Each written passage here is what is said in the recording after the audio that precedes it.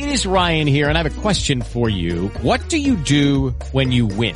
Like, are you a fist pumper, a woo-hooer, a hand clapper, a high-fiver? I kind of like the high-five, but if you want to hone in on those winning moves, check out Chumba Casino. At ChumbaCasino.com, choose from hundreds of social casino-style games for your chance to redeem serious cash prizes. There are new game releases weekly, plus free daily bonuses, so don't wait. Start having the most fun ever at ChumbaCasino.com. No purchase necessary. VGW. Void where prohibited by law. See terms and conditions. 18+.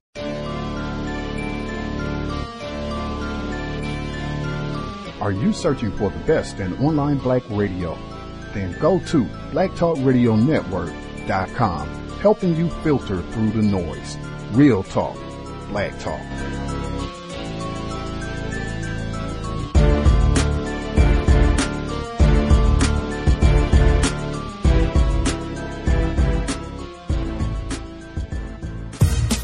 Pay attention and listen real closely how I break the slang shit down. Check it, Marie smokers my lot, a Kia Coke is a pie. When I'm lifted, I'm high. Time to play the puzzle.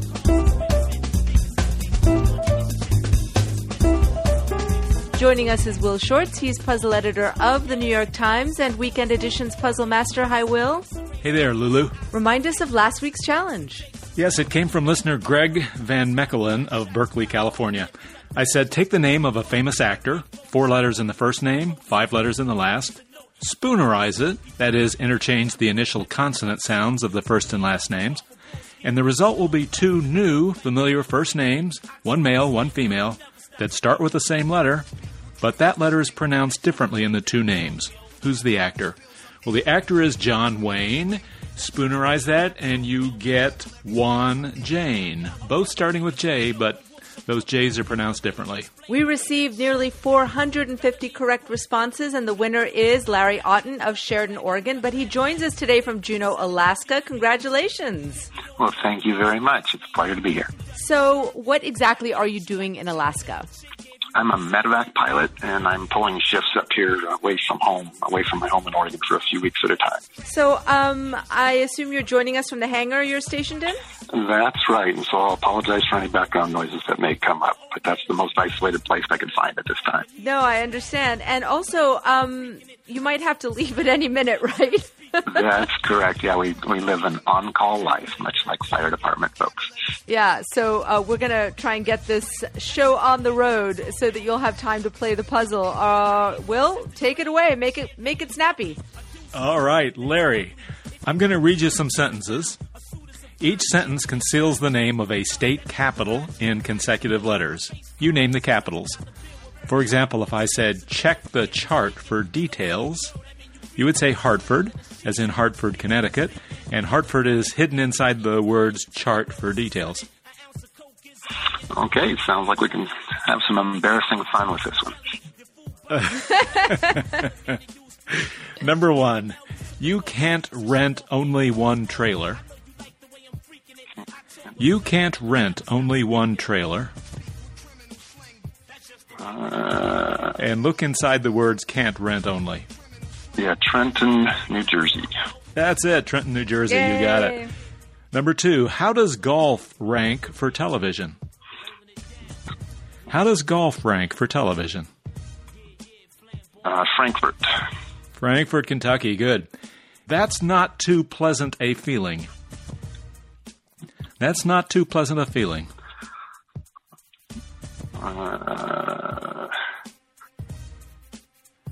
And look inside pleasant a feeling. Yeah, Santa Fe, New Mexico. Sorry about that. Santa Fe, New Mexico. Good. Dad prepared flapjacks once. Dad prepared flapjacks once. Trying to write them out and see them at the same time. Jackson. That's it. Jackson, Mississippi. Good. The numeral 8 comes before 9. The numeral 8 comes before 9. Again, and as I sit here and write them out, embarrassingly slow. Sorry. You're doing fine. Look inside numeral 8. Yeah, looking for that one. And Raleigh. Raleigh, North Carolina. We fly to Zurich Monday. We fly to Zurich Monday. Richmond. Richmond, Virginia. Are you and Eric on cordial terms? Are you and Eric on cordial terms? Concord. And here's your last one. I want to polish off dinner. And wanna is W-A-N-N-A. I want to polish off dinner. Annapolis. I'm sorry, Annapolis. Annapolis, Maryland. Yeah. Good job. Good job. How do you feel? I feel slow and floppy and embarrassingly happy. All is good. Embarrassingly happy. Those two words shouldn't That's go quite the together. combination. Yeah, you should just feel happy. You did really, really well.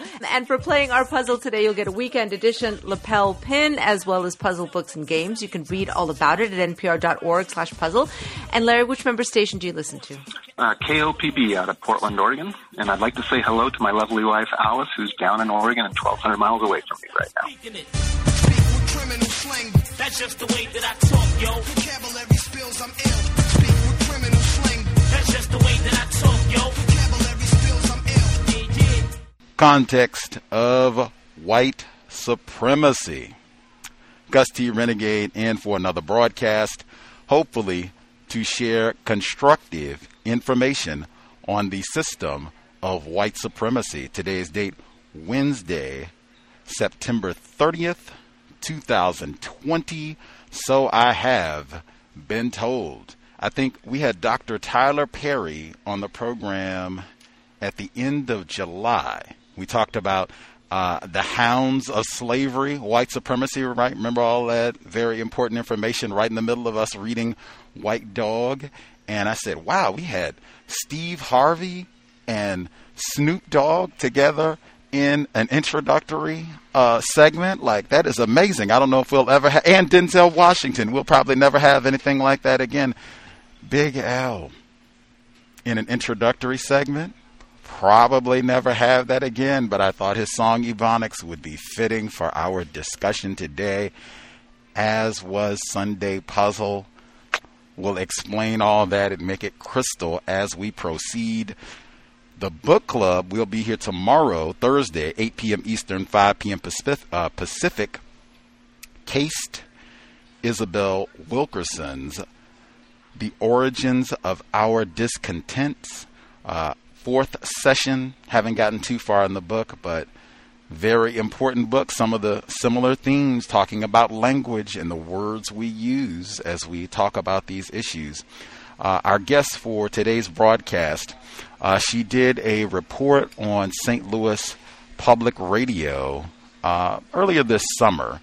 And the only reason I listen to St. Louis Public Radio is because of Michael Brown Jr. 6 years later, I still daily listen to St. Louis Public Radio because of Michael Brown Jr. Anywho, so I'm listening, and they have our guest on for today's program, and she's talking about language and racism, white supremacy, and specifically how sometimes the way that non-white people speak will be stigmatized. Non-white people will be mistreated because we don't speak, as they say, the King's English. And I thought, wow, don't we spend a lot of time on this broadcast talking about words, correct use of words, and just how words uphold the system of white supremacy, racism. Said, wow, it'd be grand to have her as a guest on the program.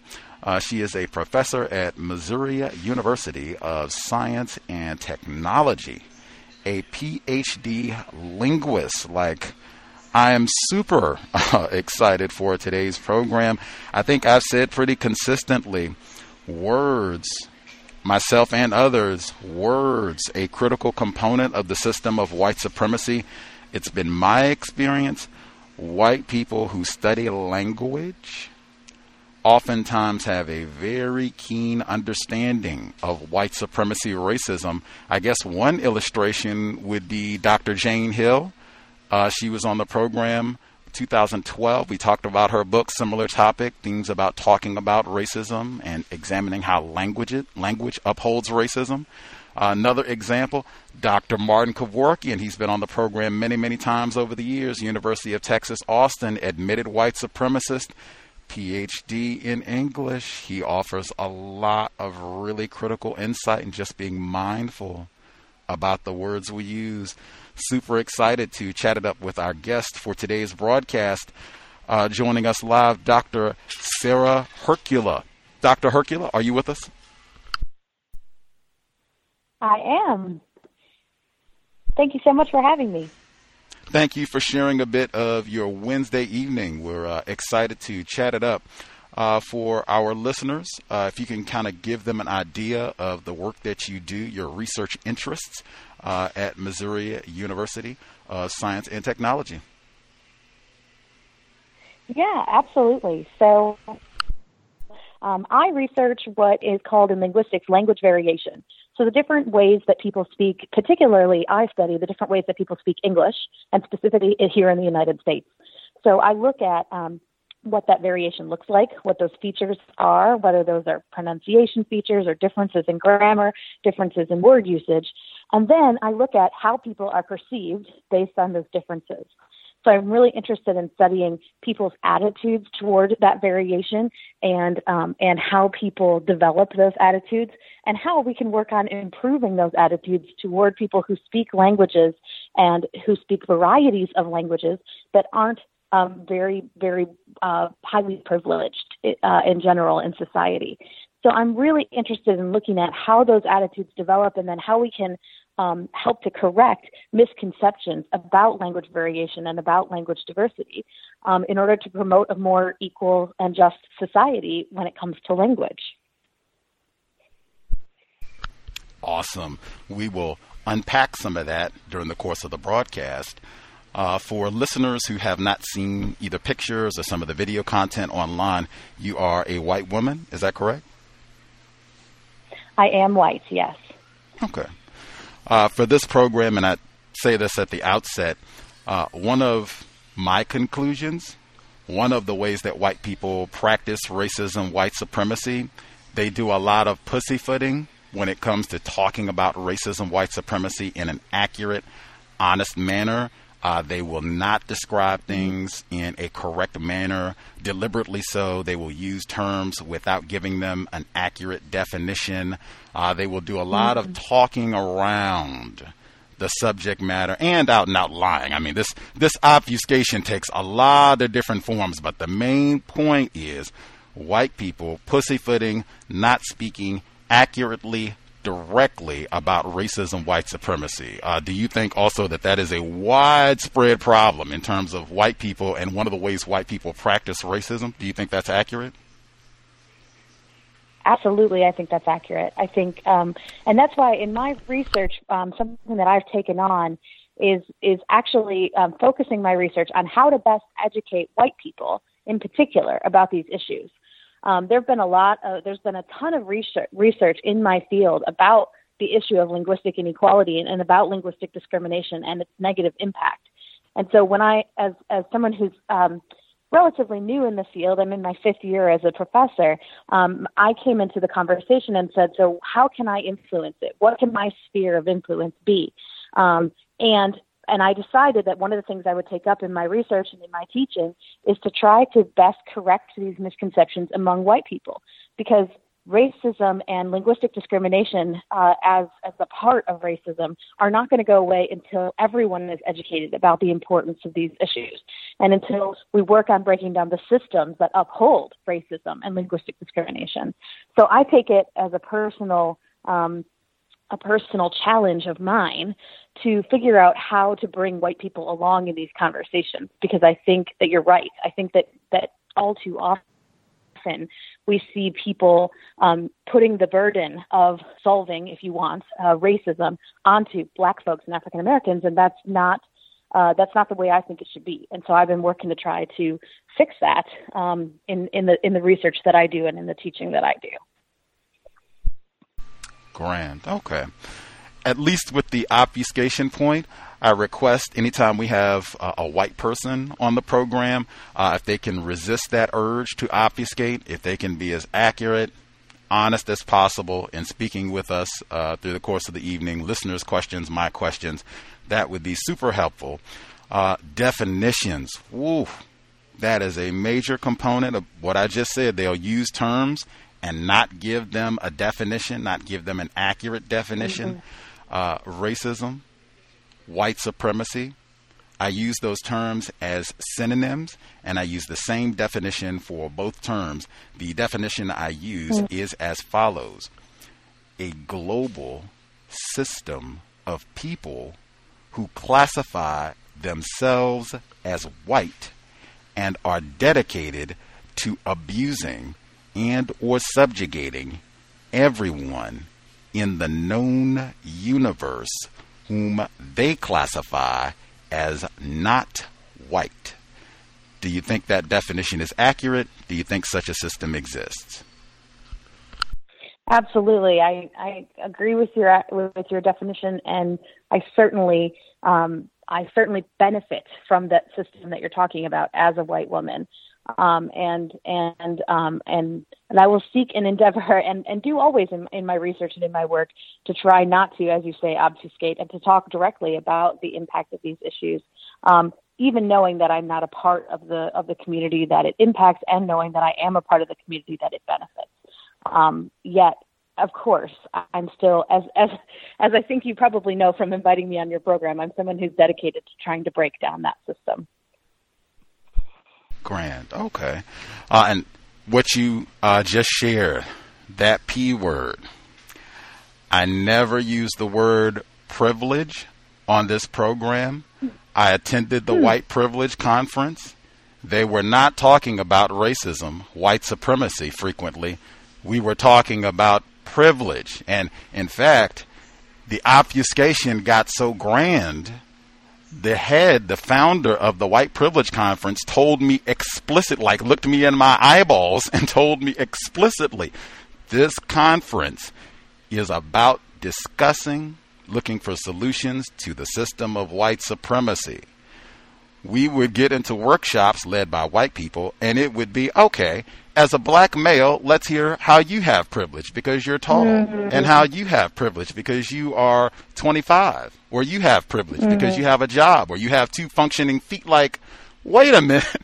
We were supposed to be talking. So there are many reasons I never use the word privilege. And I'll give you another. We had Dr. Peggy McIntosh, who authored The Invisible Knapsack and all of that about white privilege and Band-Aids and rubbish. Talk about obfuscation. She wrote another report. People act like she wrote one report and that's it. She's been alive for decades and has written many reports. In a separate report, she said one thing white people can do to combat this problem is to use the term white supremacy. Then she came on this program and refused to use the term white supremacy and exclusively used white privilege. So when I ask this question, in fact, I'll give a quote. This is from your book chapter, Race, Gender, and the Structural Inquiry of Stigmatized English's Approach. We'll unpack that later. I'm just getting to this right now. A good starting place is to recognize and use one's own experiences and background as a model.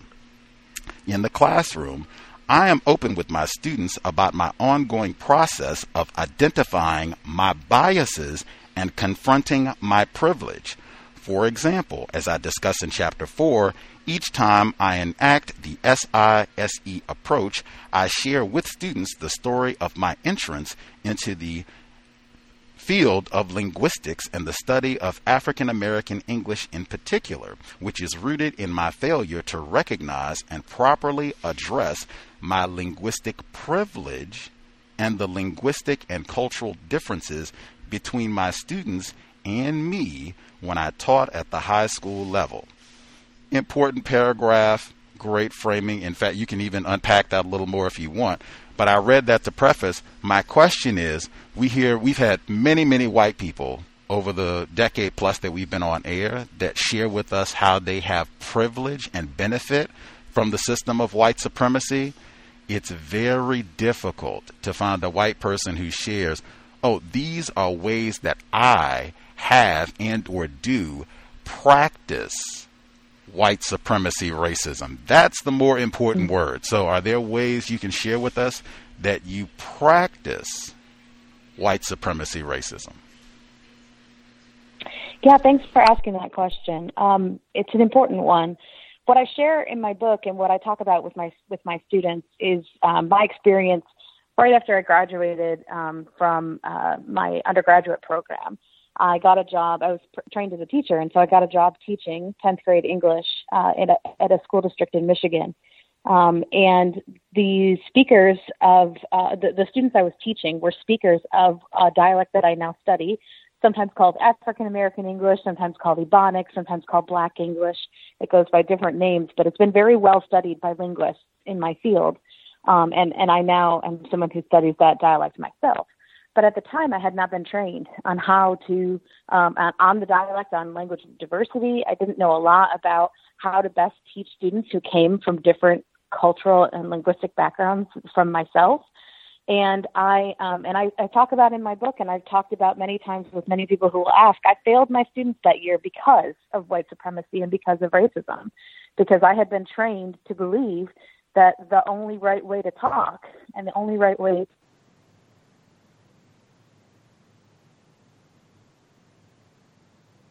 right, and my students did not talk and speak in that way, and or write in that way, and my whole goal that whole year was to try to get them closer to the whiter way, instead of what I now would do if I were in that situation, honoring their home cultural and linguistic backgrounds and attempting to bring those into the classroom. So that year was a very steep learning curve for me, and I can say right now that a lot of what I did in the classroom that year was rooted in white supremacy and racism. And that was a learning experience for me and something that deeply impacted me as a teacher and as a person, and honestly led me into the study that I do now with language and with racism and with linguistic discrimination.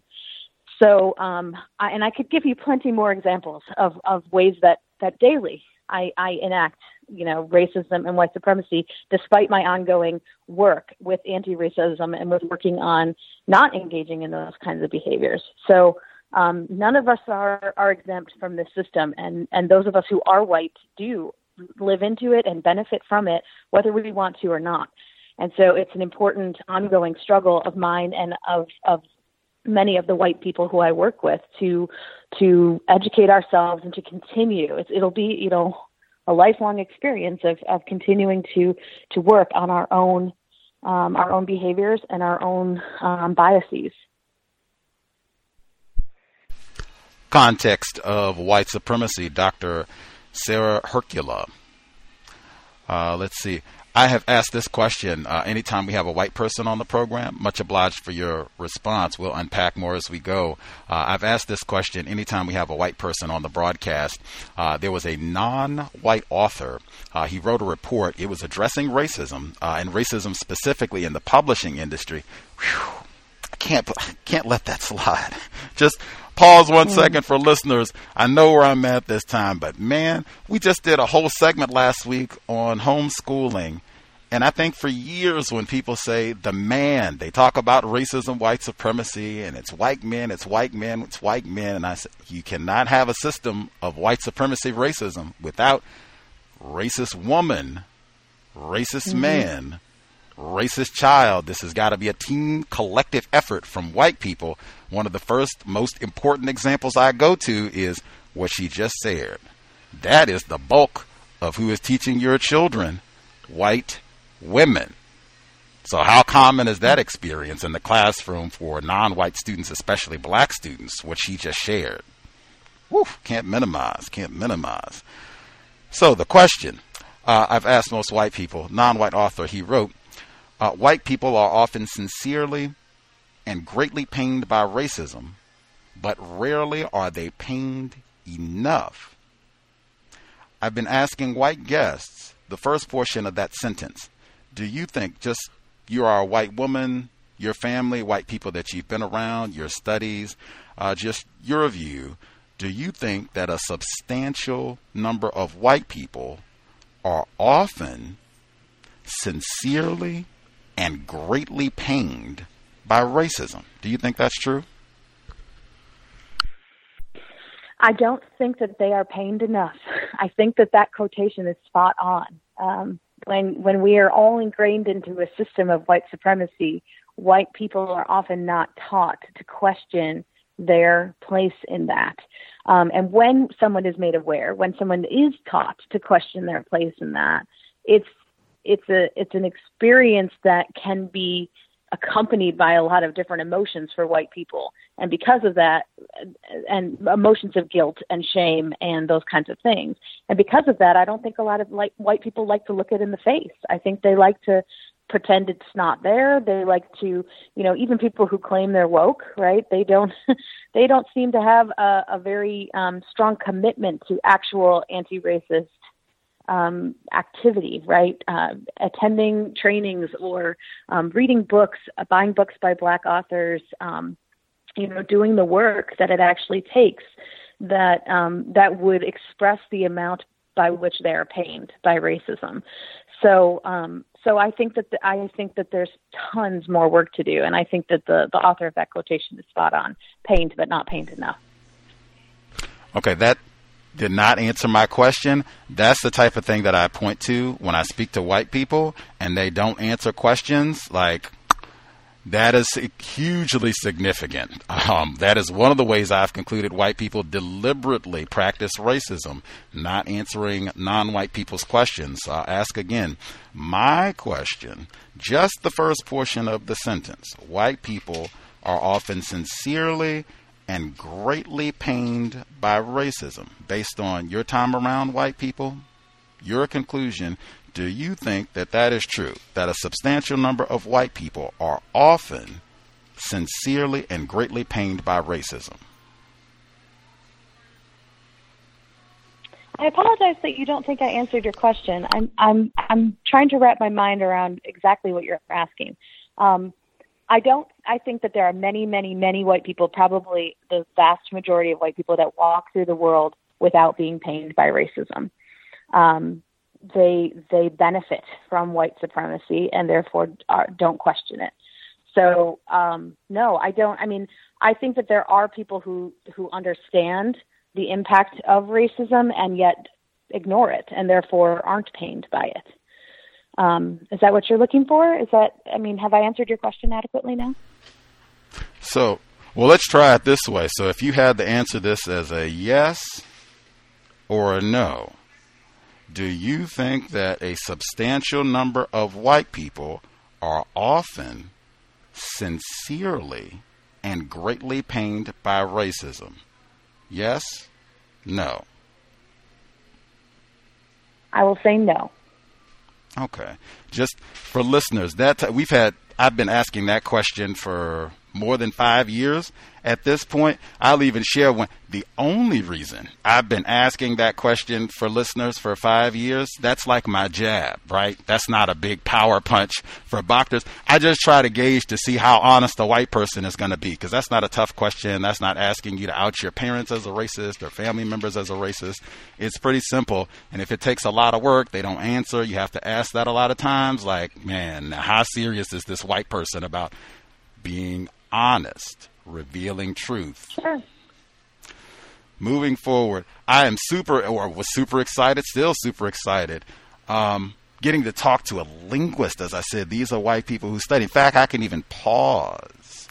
The introduction for the program today was from Sunday Puzzle. That is a weekly segment on NPR. I listen every Sunday, and it's similar. It'll be different, puzzles each week, but it's always word games, word puzzles and things. And that seems to be a crucial component of white culture. Even before we had Wi-Fi and all the rest of it, they had crossword puzzles or long time fun. Boggle, Scrabble, the anagrams, like huge important component it seems to be in terms of white culture. Let me ask, because we have a linguist, what are your thoughts on that? Are these type of word games and things, does that seem to be an important aspect of white culture?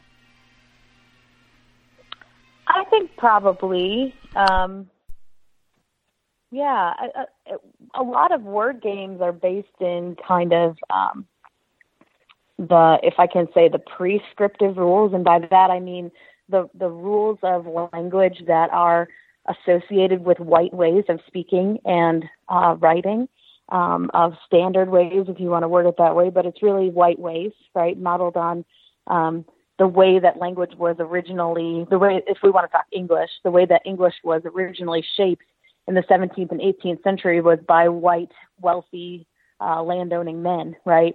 And that history has shaped the English language since then, since those initial writings of those grammar books and those dictionaries in the 17th and 18th centuries. So a lot of the word games that I still hear on NPR or that I see people play are based and steeped in that history of that kind of standardization around white ways of speaking and writing. That still exist and that still shape people's perceptions of English today. And so I think there is a correlation there. Again, given that a lot of those games rely on kind of white ways of using and understanding language.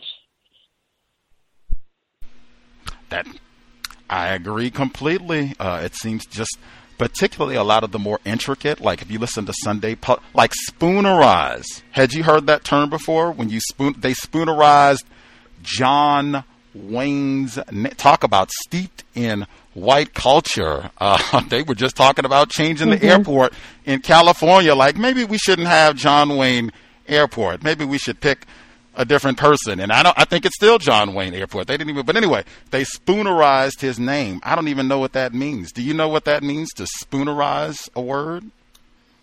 Yeah, that's a term in linguistics. A spoonerism is that process of taking the initial sounds of two words and switching them. So, and we all do it actually when we speak, when we're speaking quickly. So, like if you ever heard someone say like "chack the stairs" instead of "stack the stairs," that's a spoonerism. So it's used in kind of a sort of pedantic kind of way in that puzzle that you illustrated, but it's actually a pretty common linguistic process that all speakers engage in. Spoonerism, is that term named after a white man who came up with that phrase, or?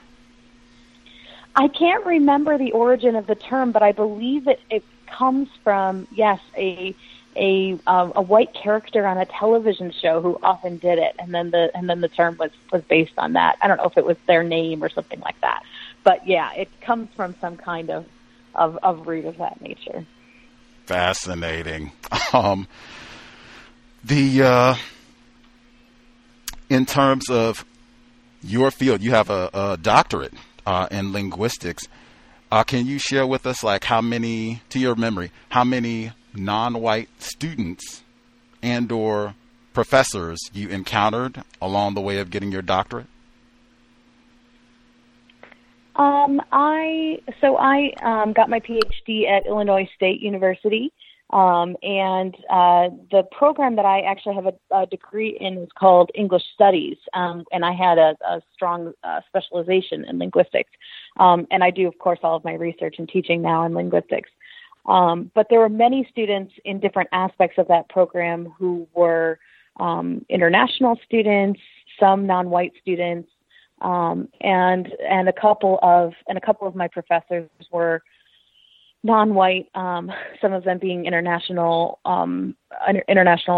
people originally, right? Immigrants to the United States. But I would say, in terms of African American or Black students and professors, very few. I think I had 2 classmates in my class who would identify as either African American or Black, and I believe I had 1 professor in my particular program who was.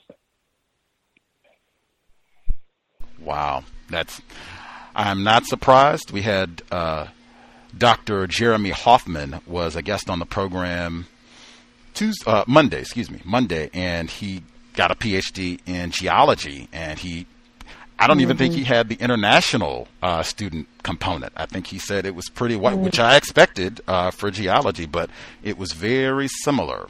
System of racism, white supremacy, no accidents. Let's see. Before we kind of get into your work, because I wanted to get a kind of breakdown of what the term structural inquiry of stigmatized English is, so listeners know what that means. But before we get into all this, because you said you shared it early, that your work, you focus on educating white people, sharing this information with white people so that they can change their conduct and not mistreat non-white people because they don't speak the King's English. They don't know all the spoonerisms and such. Have you seen any evidence that white people collectively are going to voluntarily desist from the practice of white supremacy racism? So my research shows that, and my research is very much focused on language attitudes, as I mentioned at the beginning of the program, which of course language is a big part of our identities. And so language is of course wrapped up in the same ways that our race and our gender and our religion and our sexual orientation and all those kinds of things, all of that impact our identity. Language is just one of those factors, which means that language also impacts and is impacted by all of those other factors, of course, including race.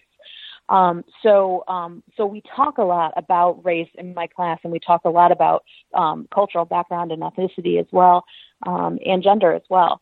But what my research really focused on trying to uncover is if students' language attitudes had changed.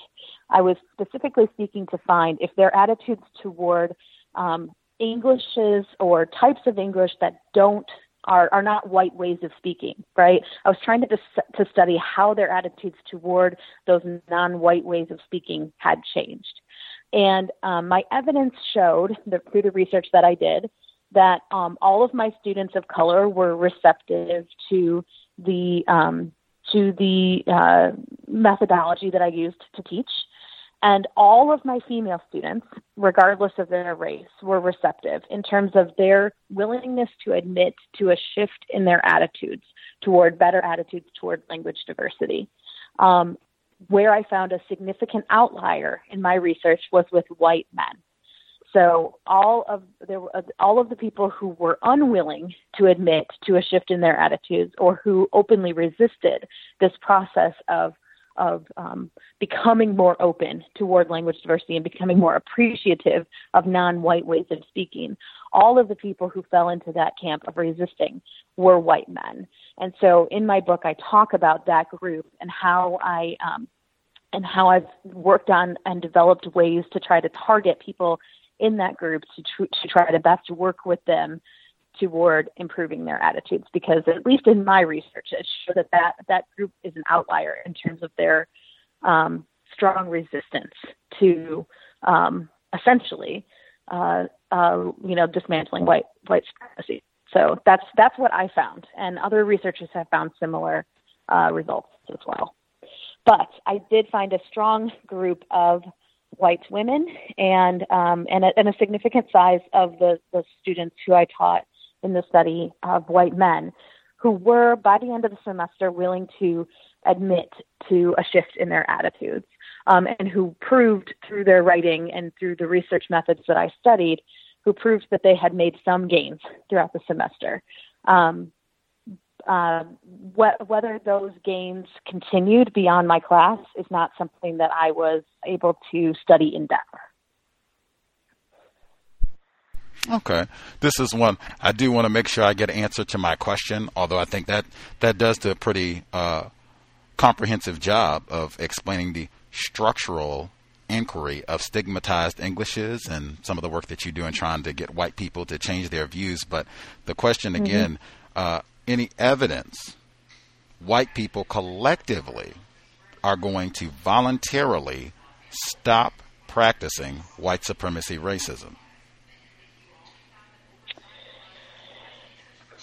Again, I can share what my research showed, and my research showed, and the evidence that I was able to gain was from students' personal writing that they did throughout the semester. So that's the evidence. I studied their writing at the beginning of the semester and their writing at the end of the semester when asked questions like questions about their attitudes toward particular ways of speaking and toward particular groups of speakers, such as speakers of African American English, for example, or Black language. And the evidence shows that some people show gains. Now, I can't say that my evidence lends to those students being willing to, as you say, work toward, right, dismantling white supremacy.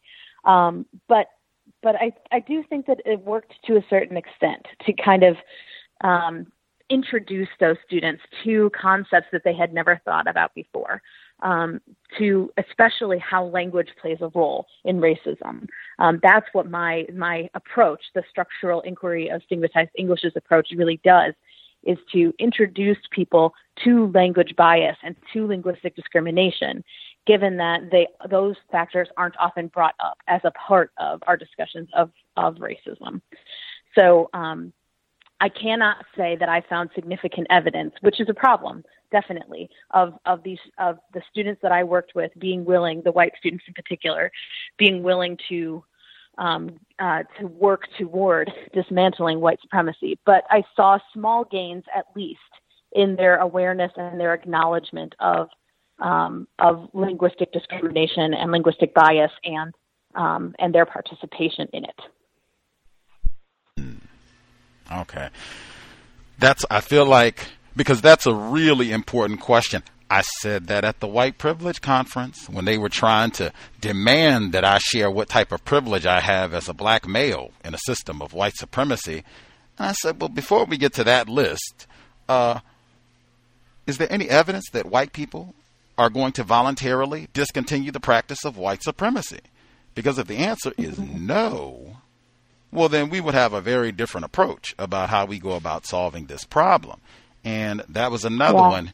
It took too long for you to say, well, no, there's not really. And particularly, you even share in your report that your students could be lying. I mean, you are handing out grades. This is a class. It's not like some of the students might say, I'm not going to come in here and say, no, this was a total waste of time. And I feel the exact same way about language. Who's going to say that or many people might be hesitant about doing that if they got a grade on the line. I'm trying to get on the dean's list, and Dr. Hercula is not going to mess that up. Yes, your class is great. That could happen. You even acknowledge that.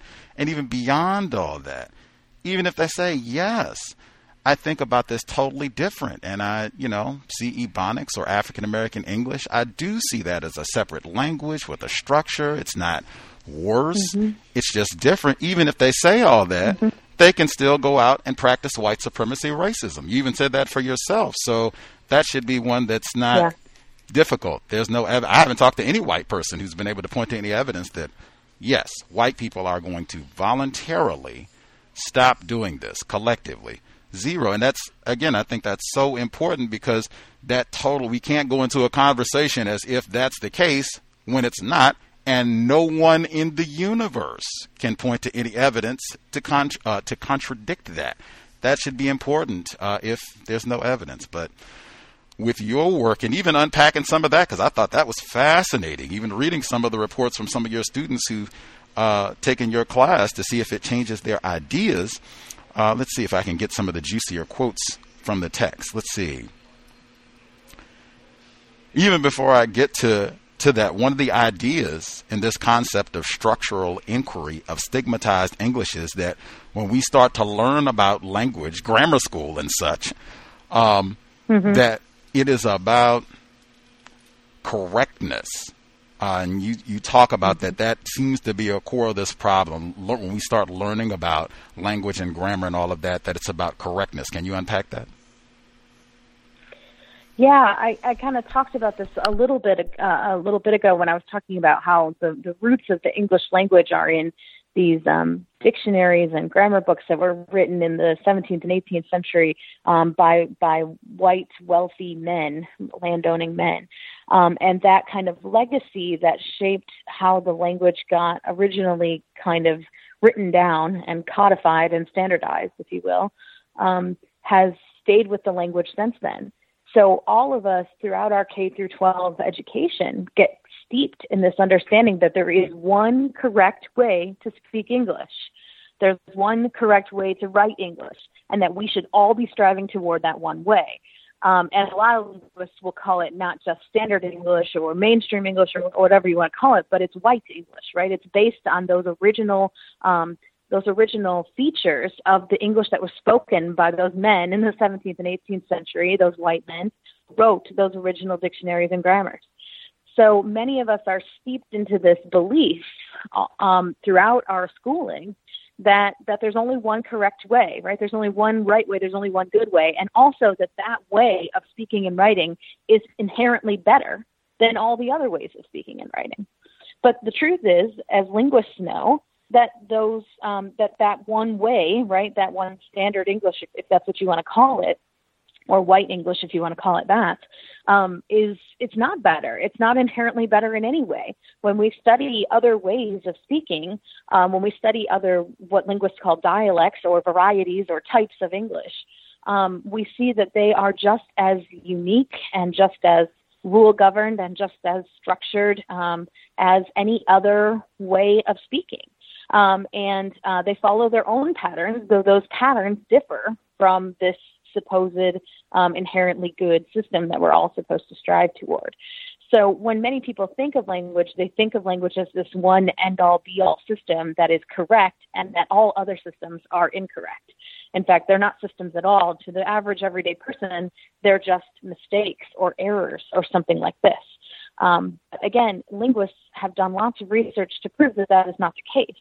And that all systems of speaking are equal linguistically. Now, socially, of course, they are not, because certain speakers of certain varieties of English are privileged or given linguistic privilege or viewed positively just by nature of how they speak, whereas speakers of other varieties are stigmatized or looked down upon just by nature of how they speak. So while all dialects are linguistically equal, they're certainly not socially equal, and that's the problem that I try to tackle in my research. And that's it's a non-fact based social conception of language that I work on correcting.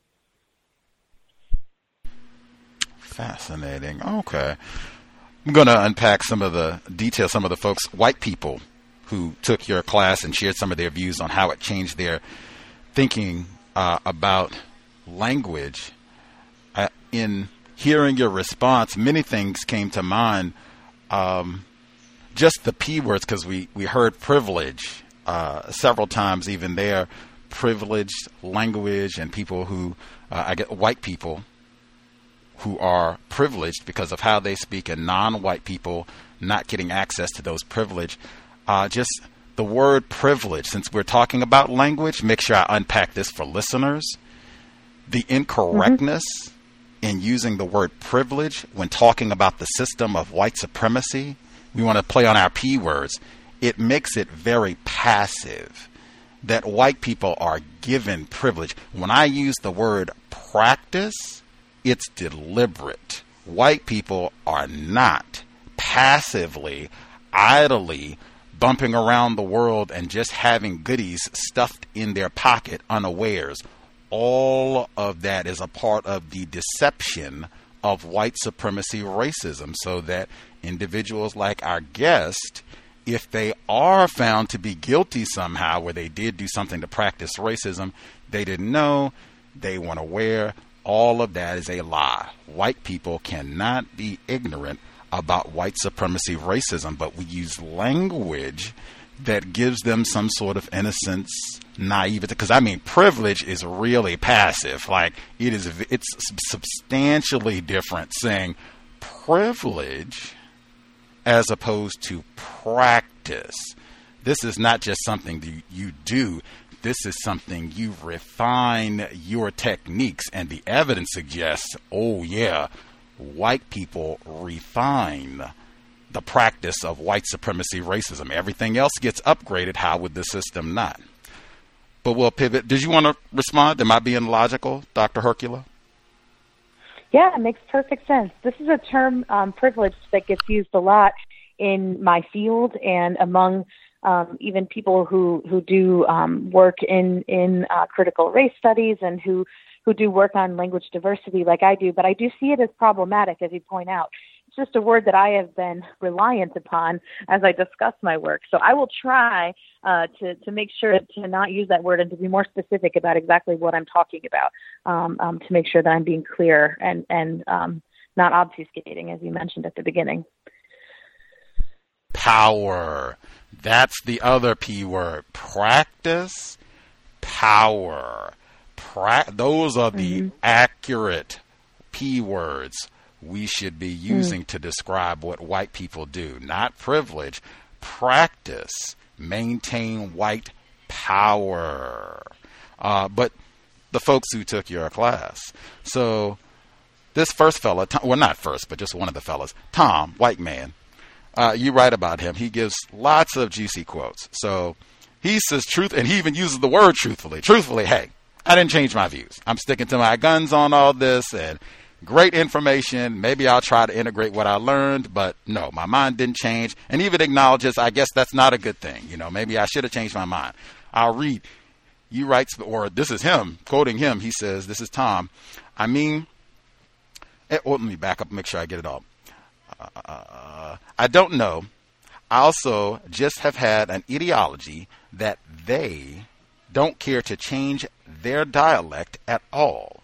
I'm trying my absolute hardest to try and be more accepting, however. I mean, every time I hear it walking to class in the dining center, to think exactly what you say about how the dialect is no different, no lower than other dialects. Somehow, I still think the same, however. I think that's also because of the way they talk or the things they talk about when they talk in that form. That also is what makes me just see it as a lower dialect. I think if I were to meet someone who spoke African American English but didn't talk about idiocies or talk loudly in places that are clearly supposed to be quiet, maybe that would help me change my mind. I guess it's just something different, so it's so it's simply hard for me to understand or accept. But do believe me that I tried to see it in a different light. It could be that I'm not trying hard enough. Not pinged enough. Maybe because I still don't really need to think about it because it's just irrelevant. I will continue to try and look past my thoughts, however, to try to change. Good old Tom. You unpacked a lot of his use of they, and he's not really changing his mind. Do you think this is indicative of most white people?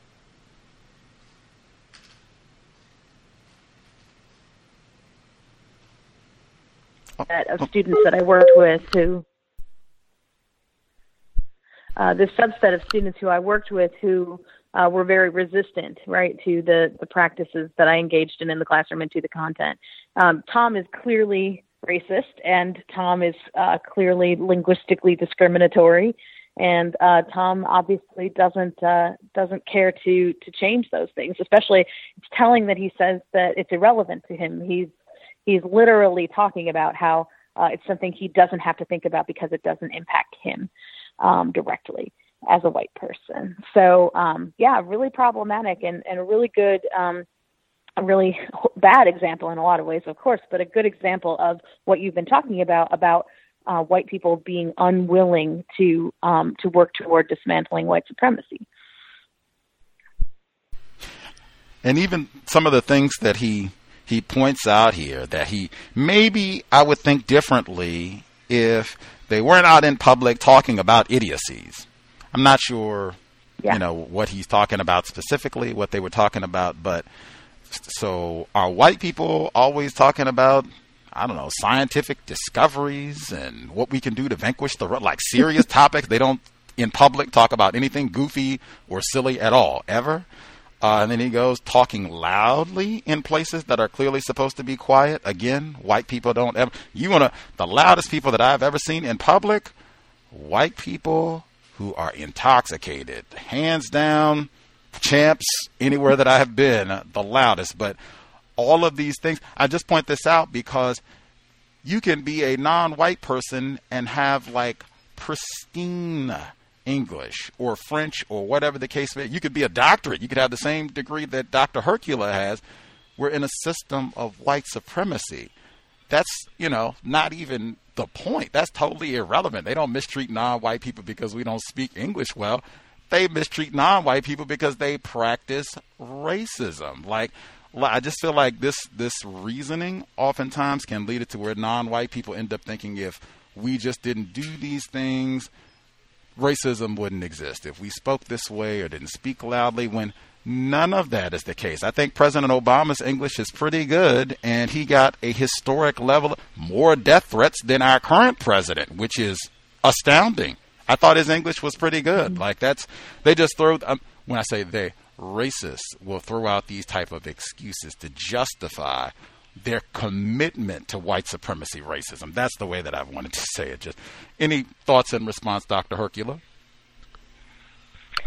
Yeah, absolutely. You're spot on. And I didn't want to, so in my book, I could have shied away from including responses like Tom's and Greg's and some of the other white men who fell into that category of being unwilling to admit to a shift in their attitudes. And I decided that would be really problematic if I left out these kinds of responses, because these are the ones that we need to study, right, in order to understand if there is a way forward, right, if there is a way to engage with the Toms and the Gregs of the world to get them to work toward changing these really, really negative and untrue and unfounded misconceptions. If they're, these are the kinds of people we need to be studying and working on, right, in order for this system to get dismantled, right? So yeah, I think all your analysis is very much in line with my analysis in the book that follows Tom's response. Obviously, very problematic.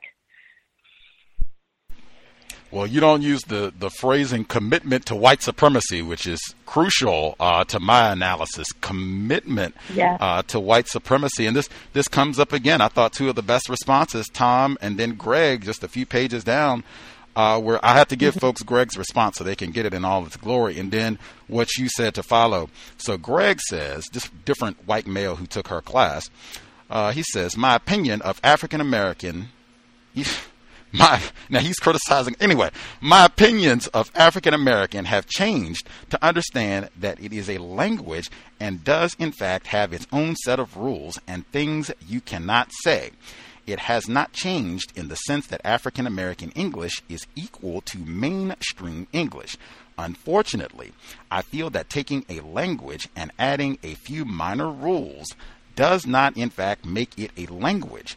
I understand that a large theory of African American English is that it was derived from the slaves trying to communicate.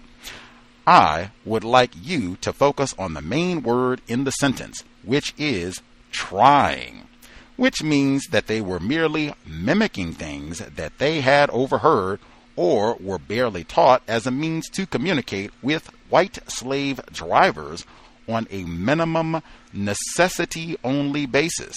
So does that mean that they were taught the wrong way of speaking mainstream English? Just a thought I continue to think about. Black people always get wrong things, taught incorrectly. So then that's the end of Greg. So this is your writing now. Even more interesting about Greg is that other sources of data indicate that he was, in fact, quite engaged in the content of my course. Moreover, his grade suggests that he learned and understood most of the content. So, in this response, he is purposely falsifying aspects of what he learned about the structural features and origin of African American English, using these false concepts to provide what he considers evidence to support the inferiority of African American English. This is what I mean when you just keep coming to this over and over and over. Dedication to white supremacy, racism. And we even had one of our white guests. She said, you can't wake someone up who is pretending to be asleep. Metaphor. White people do a lot of pretending about ignorance and pretend lame excuses for why they practice racism. Just say, dedicated to racism, and that's that. Okay, now we got a clean understanding of the problem. Because am I misinterpreting your work, Dr. Hercula? No, not at all. Not at all. Yeah, definite evidence of dedication to white supremacy from these two men. Absolutely. Right. And just making sure, because you did say that this subset was white men who seem to have these sort of explicit, I didn't change my mind and I still think this way about black people. They speak aloud and all that. It seemed to be exclusively a subset of white men who behave this way. Same thing I said before. You don't have a system of white supremacy racism without white women, white men, white children. I'm always suspicious anytime because it happens so frequently. It's as predictable as the word white privilege being used instead of racism, that the problem will focus to white men. I will just, number one, my normal go-to is Dr. Hercula. Those white teachers, white female teachers, when they talk about the school to prison pipeline, that is white women who are at the root of that problem. There's no way it can be anything but that, since that's about 70% of the folks who are in front of the classroom is white female teachers. The other component, I just remind folks, the 2016 presidential election, 52% of white women voters across all socioeconomic spectrums supported our current president. Yeah. White women. Yes. Did you want to add, Dr. Hercula? Yeah, you're absolutely right. And I think, and the reason why I focus on the white men in this study is because the particular research that I conducted showed them as an outlier. But that's not to say that the white women in my study were completely cured of racism. That's absolutely not the claim that I make in my book. I'm sure that there are still white women who've gone through my class who still, of course there are, myself included, who still, enact white supremacy, practice white supremacy and racism. So the reason why I focused on the white men in that chapter is because they stood out as an outlier in terms of the specific research question I was asking about changes in attitudes toward language. But that question is not broad enough to cover whether those white women in the study were, it's not meant to question whether their racist attitudes had been hopefully improved, but certainly not studying whether they were coming out of the class with less racist behaviors. Again, hopefully they were, and I think many of them were, but the fact that they didn't answer negatively to the one research question I was focused on in the chapter does not suggest that they were somehow cured of their racism. That's certainly not the case, and not the claim I'm making by any means. Right on. Let's check in some of our folks who dialed in with questions. I'll give out the number again. That number, 720-716-7300. The code 564943 pound. Press star 61 if you would like to participate. First person dialed in with a hand up. If you have a question for Dr. Sarah Hercula, let's see. Caller, last four digits, 0747. Did you have a question? Yes. Greetings, Gus, and greetings, Dr. Hercula. My question is, why does the English language, as constructed by white people, have so many different words for line? That is a fascinating question, and I'm not sure that I can fully address it because that's not a topic I've specifically studied, but the point that you're making there is a good one, and that is linguists do know that the number of words that exist to express a specific concept in a language highlights how important that concept is, or suggests that there's a heightened importance of that concept for speakers of that language.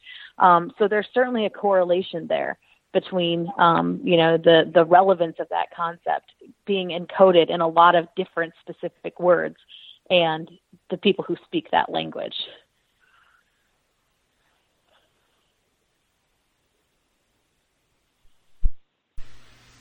Did that answer your question, sir? Do you think that?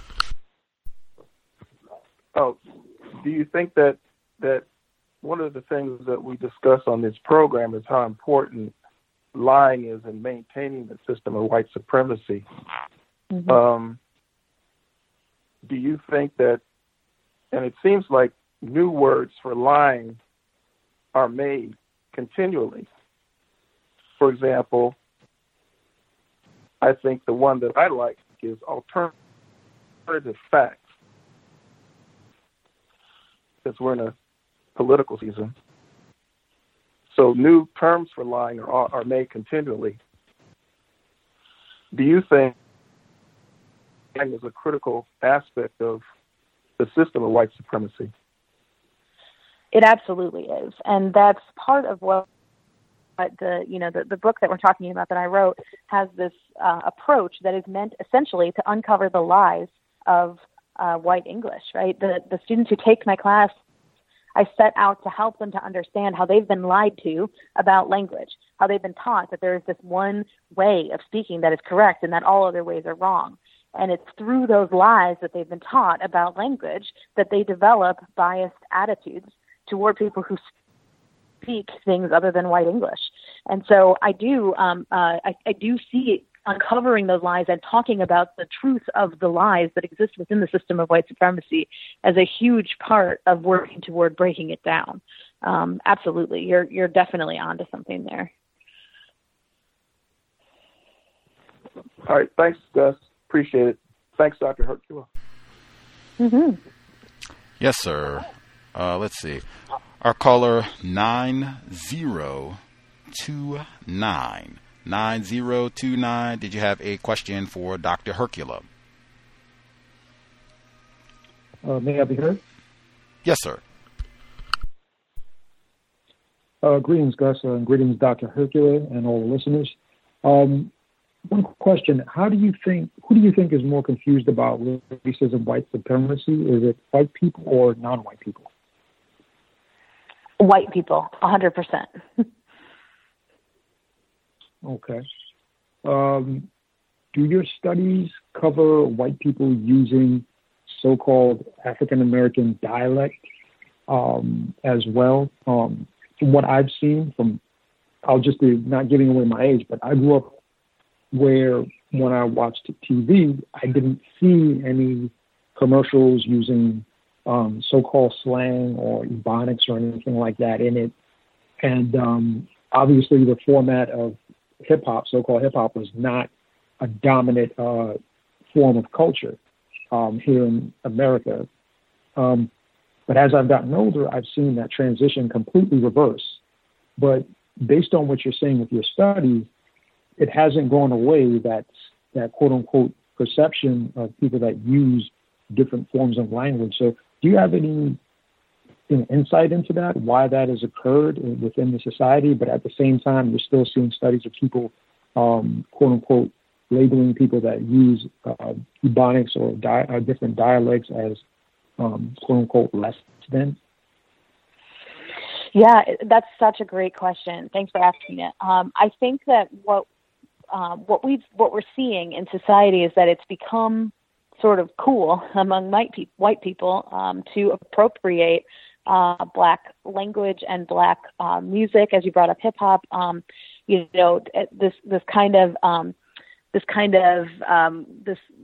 Especially among, I would say, younger folks, maybe 30s and younger, onto teens, of white people, white kids, sort of taking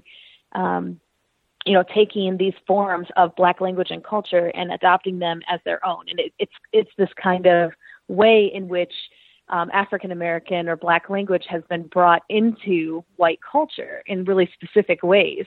But I say really specific ways because it's allowed in certain places, right? It's allowed it's not allowed on social media. It's allowed in the music that you listen to. It's allowed in the stories you read or in the poetry you write or that kind of thing. But it's not considered appropriate or allowed, I guess, if I want to keep using that word, when it comes to, say, school, for example. So there seems to be this sort of line where it's okay for certain dialects to exist in certain spaces, but not in other spaces.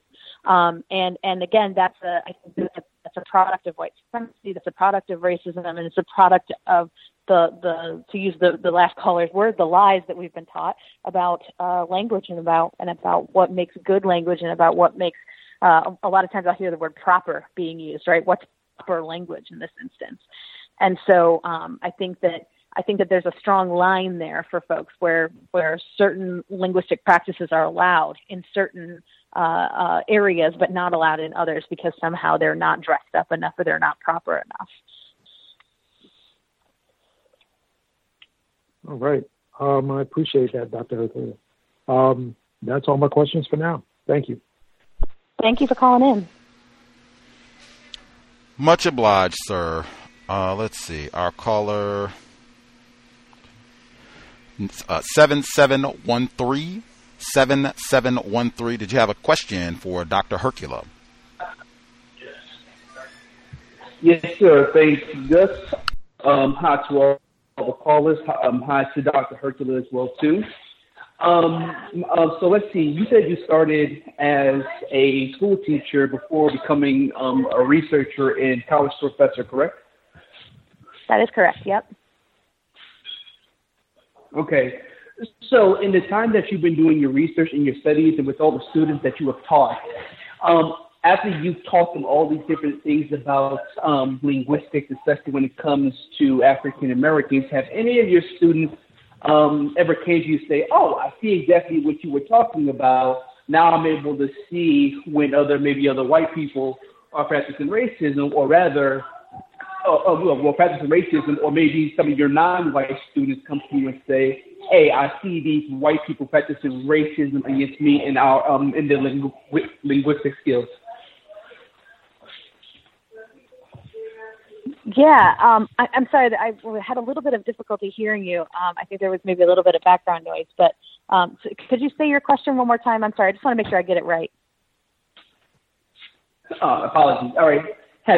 Since you've been teaching your students about linguistics and potentially about different types of ways that African Americans speak, have any of your students, like the white ones, for example, ever come to you and say, oh, I'm now seeing the ways that me, the white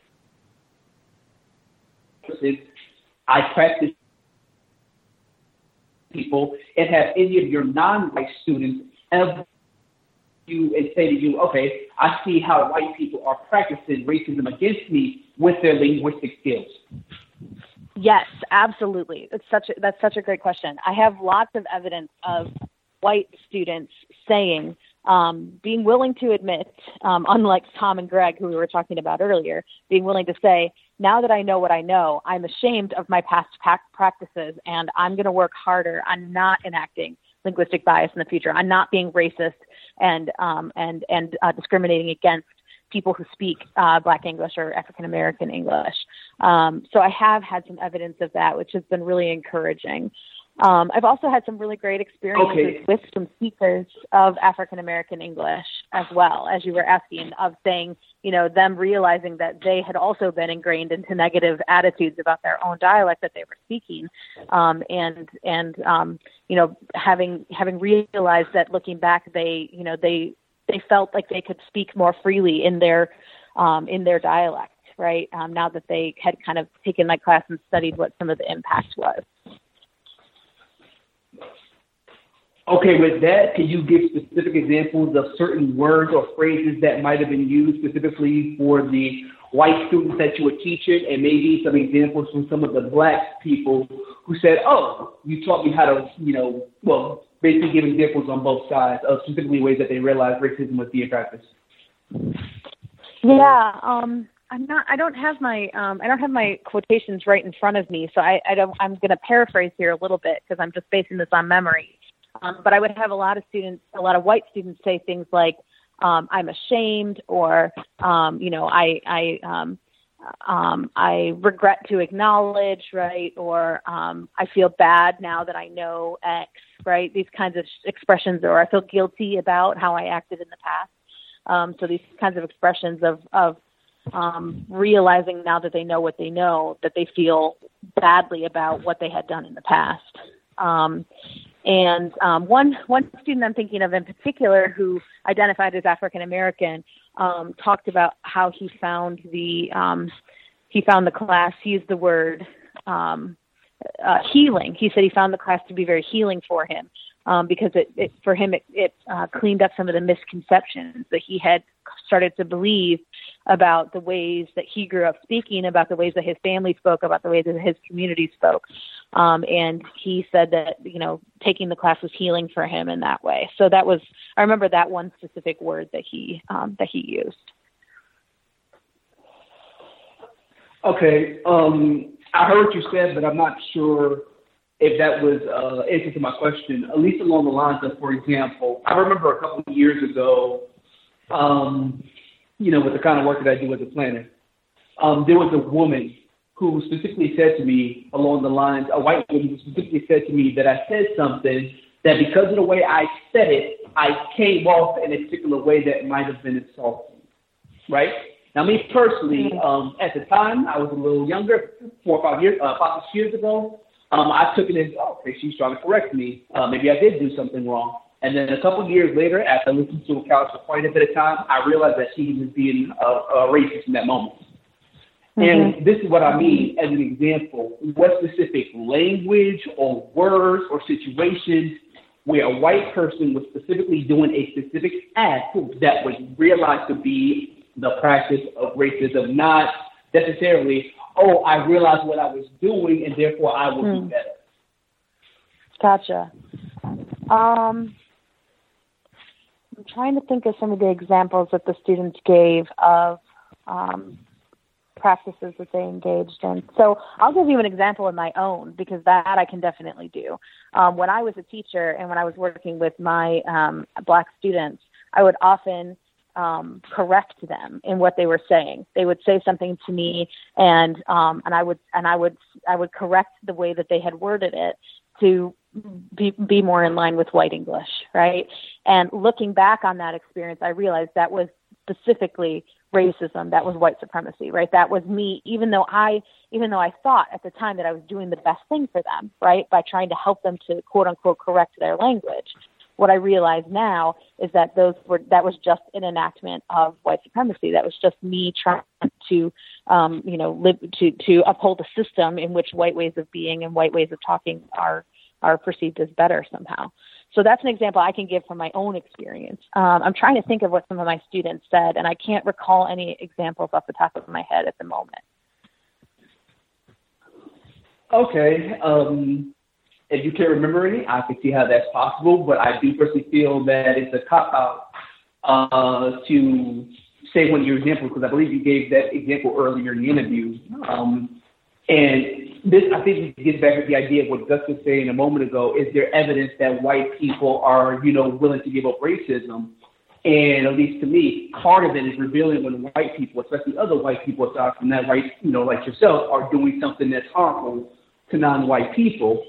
And you're studying this stuff, but you're having a hard time remembering specific situations where the very things, the very techniques that you're trying to teach white people to use to get better, but you're having a hard time remembering at least a couple of examples of when the things you taught these people helped them to do better, not to harm non-white people. Am I understanding that correctly? Well, I'm sorry, I'm still just having the tiniest bit of hard time hearing you. But what I think you're asking me is if I think it's a problem that we don't have more examples of white people having admitted, right, times when they've been racist and times that having admitted to past experiences or past things that they have done specifically that they would do differently now that they know what they know, right? Is that what you're asking? I'm sorry. I just want to make sure I'm hearing you correctly. That is correct. So I do appreciate the example you gave of yourself. Obviously teaching non-white students that in a way that correcting their behavior and their English patterns to be more white. Mm-hmm. Nevertheless, mm-hmm. you're someone who teaches other white people how to what so that they themselves can be better and not harm not white people. And what I was looking for is examples of the people who you taught coming to you and saying exactly in what context they were able to apply what they learned from you, not to engage in the practice of racism. But maybe I didn't phrase it correctly, but I apologize. But I do have another question for you, because at least with the kind of work you do, at least to me, it falls in line with people like Robert DiAngelo. You know, she goes around and she gets paid for teaching, you know, different organizations, you know, how to recognize their racism and stuff like that. And recently, one of the reports that came out for her stuff is that these kinds of studies usually have no effect on white people when it comes to convincing them not to practice racism. So along those lines, might you, you know, obviously, I think in your studies said that white males were having a hard time changing their minds, not practicing racism. So what makes you think that what you're doing right now with the kind of work that you do is having the effect of changing how white people behave when it comes to non-white people and not practicing racism? And that's my last question. That's it's a really good question. It's a tough question, and it's why I'm doing the research that I'm doing, because I lived for a year in my classroom. I lived the everyday experience of failing my students, right? Of living into white supremacy in that classroom, and of failing my students in the process. Like many of their teachers had before, and many of their teachers probably had after. And so because of that, I felt convicted to do something, right? I felt that I was being called into this work, into investigating what is the best way to try to prevent this from happening in the future. And so one of the ways that I'm trying to answer that question is by actually studying and conducting research on the methods that I'm developing. So I'm not just trying things out in my classroom and hoping for the best. Instead, I'm actually trying to find evidence to support that the pedagogy, the approaches that I've developed actually works, right? As you're saying, because there are plenty of people out there who think they're doing well, who think they're doing good, and are actually doing more harm than good, right? Many white people are doing that. And I'm trying really hard to be one of those white people. And one of the ways that I'm doing that is by doing what I did in the book, for example, and trying to break down, is this actually being effective? Is this actually doing what I hope it will do? In the limited time that I'm given with each of my students, am I actually making an impact on their future ways of thinking and on their future behaviors? So I'm working hard to try to make sure that that's the case, so that I'm not doing more harm than good. And I really appreciate your question, because it's an important one, and it's one that all white people who are working on racism need to be asking themselves, right? Am I actually doing what I'm trying to set out to do, or am I causing more harm than good? Much obliged, non-Clemson grad. Let's see. Mo in Dallas. Did you have a question for Dr. Sarah Hercula? You should be with us. Mo in Dallas. Thank you. Greetings, Wes. Greetings, Dr. Hercula. My question is, when you were asked earlier in the program if you practice racism, you said that you did in your earlier years. You failed your students, and you just used the same word again, failed your students. So my question is, do you mean you failed them as in you did them a disservice, or you failed them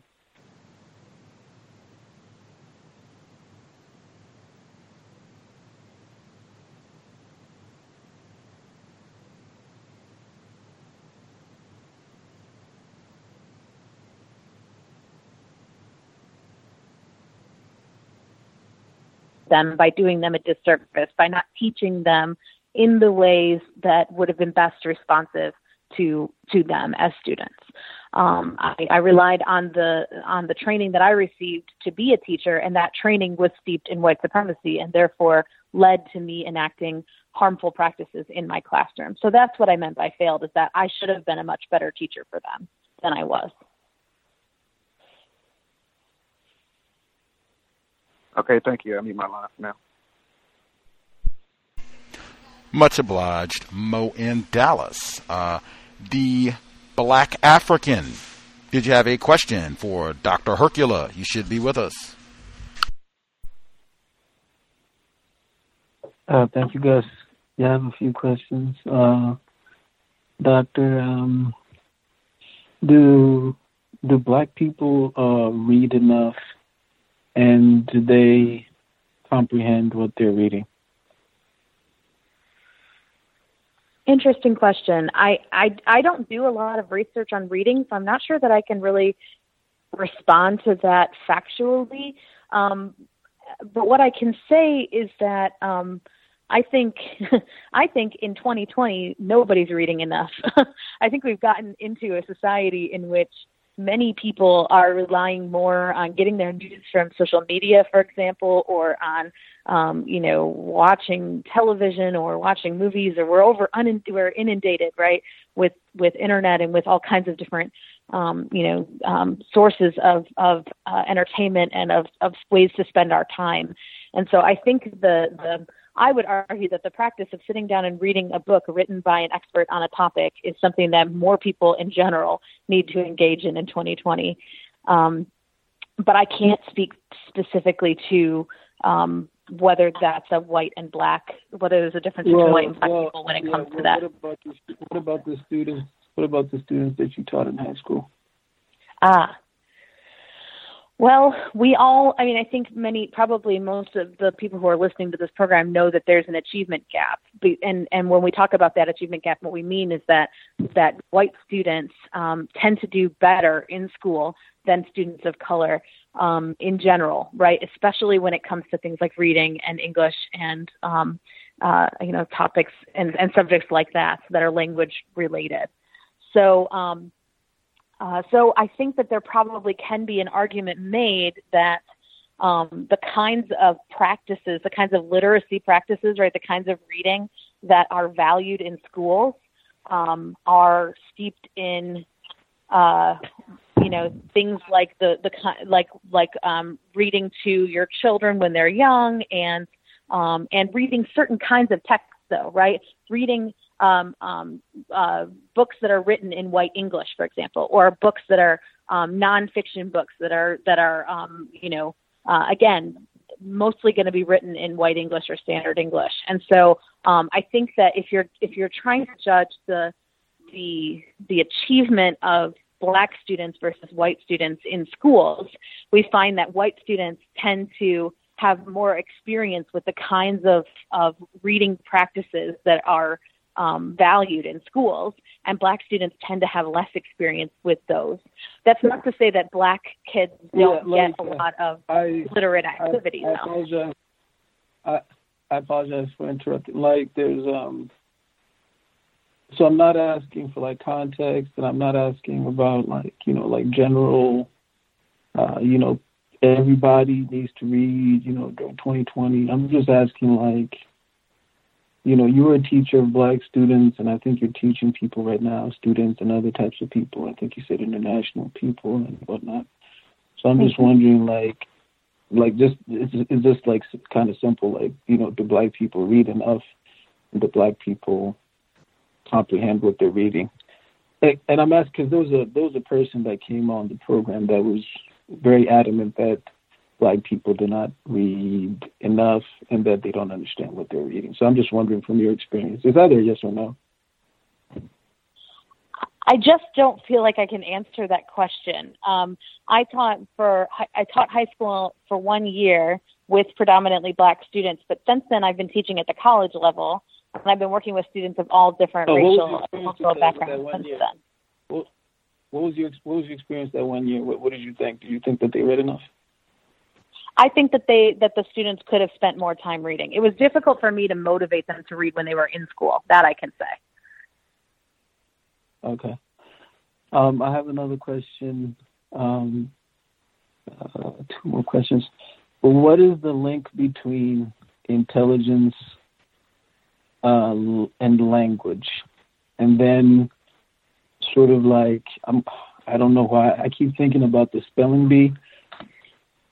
Because I remember, I don't know when it started, but I remember a time when all of a sudden on TV I started seeing the non-white people, so-called Indians, and their children were winning spelling bees.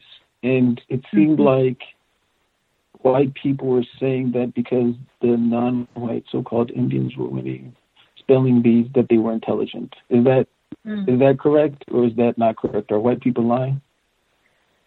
White people are lying, indeed. One of the things that one of the myths that linguists try to break down is that there is a link between the kind of language that you speak or the way that you speak and your level of intelligence.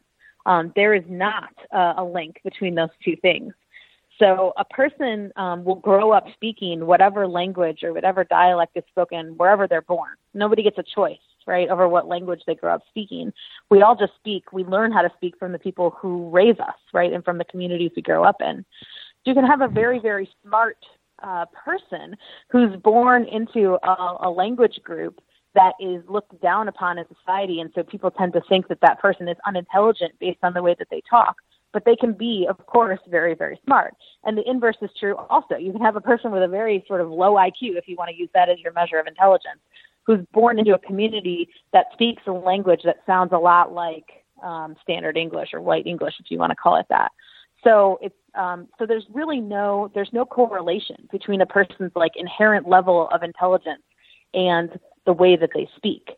But there is a correlation between how long a person remains in the educational system and the way that they end up speaking. So the longer number of years of school that you have, the more your spoken language tends to change a little bit towards sounding more like academic English. So there's a little bit of a correlation there between sort of education level and potentially the way a person talks. But the whole assumption that people make that if you sound a certain way, you sound smart or you sound dumb is completely unfactual.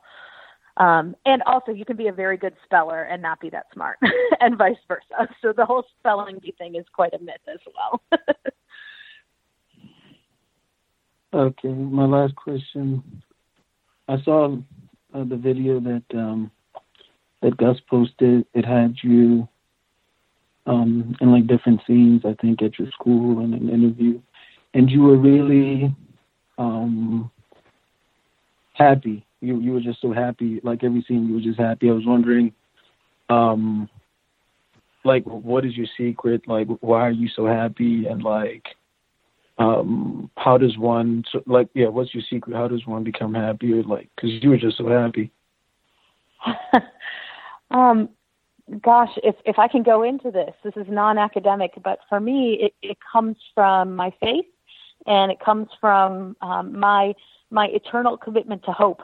We're living in dark times right now in all kinds of ways, and for me, I rely deeply on my beliefs and on my unwavering commitment to the fact that I think that things will get better. I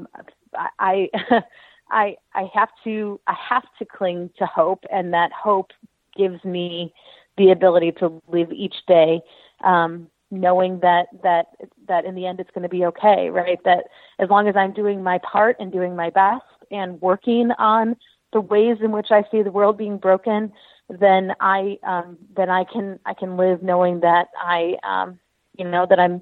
that I've done my part and that I'm doing my best, and that in the end things will work out how they're supposed to. So yeah, it's a little non-academic of me, but that's where that's rooted from for me. Okay, thanks, Doctor. I heard the term dark times. Very fascinating. Thank you, guys. Myself as well. Aren't you a yogi? Is yoga a part of your happiness, Dr. Hercula? I do engage in yoga as often as I can. I'm a little out of practice at the moment, but I try to. Right on. Yoga instructor myself. Let's see. 9401. 9401. Did you have a question for Dr. Hercula? You should be with us, ma'am. Good evening. Can I be heard? Yes, ma'am. Yes, cool. My question is, I wasn't sure what is the doctor saying she's not racist now, but she was racist in the past. Is that what you were saying? No, absolutely not. I have been working on my racism, and I've been trying very, very adamantly in my research and in my everyday practices to practice anti-racism.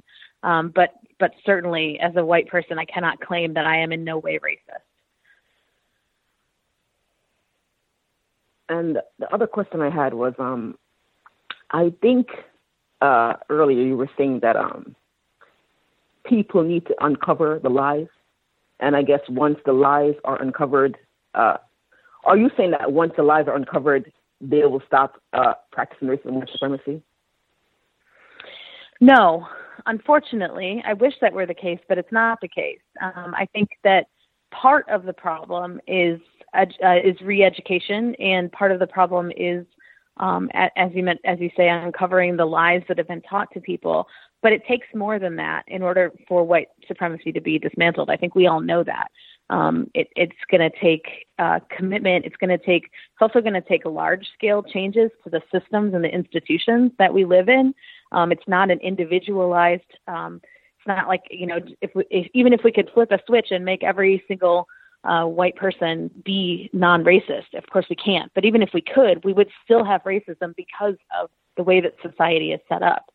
So I certainly don't believe that just by uncovering lies and by working with individuals that this is going to solve the problem. But it's a step that can be taken, and it's a step that at least moves some people in the right direction.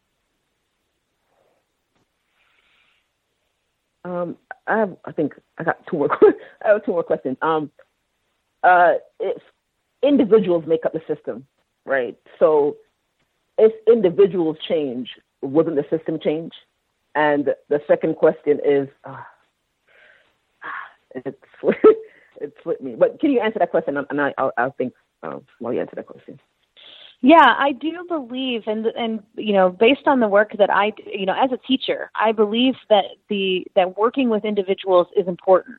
I wouldn't be doing the work that I do if I didn't believe that there's change to be made sort of one person at a time in some ways. So yes, individuals do make up the system, and I do think that by working with people and by changing, helping individual people to work on themselves and to work against the system of white supremacy, we are making good change. But the point that I want to make is that, even that is not enough, right? Just working with individuals and changing individuals' minds is only the first step in the process, because then individuals need to become engaged and need to be willing to act and need to be willing to step into the spaces that govern our institutions and our systems and to change them from the inside. So I think it takes not just re-education efforts, but it also takes activism and acting and behavioral changes in order for the system the system as a whole to be broken down. And my final question is, how can you change the system, or how can white people make how can white people end white supremacy if they have no interest in ending white supremacy? How does that work? That is the crux of the problem, isn't it? And that's what Gus was talking about earlier too. It's going to take a tipping point, I think, of enough people who have done the work on themselves and been willing to take action. So for me, if I'm thinking of systems and institutions, one of the ones that I'm heavily involved in is the educational system, which is definitely steeped in white supremacy. So I've been asking myself, how do I then engage not just in my own classroom, because I'm just one person working with 20 students at a time, right? That's not enough, right? So how do I work to actually engage the institution or the system of education? And the ways to do that are through broader change, right? Through things like, engaging in the political process to make sure that people get voted in who are going to make good structural changes to the education system, right? It's about working with administrators and with superintendents of districts to talk with them about the ways that their teachers are enacting practices, and about how we can develop professional development for these folks that are going to lead to actual large-scale changes, right? It's those kinds of practices, I think, that need to be done.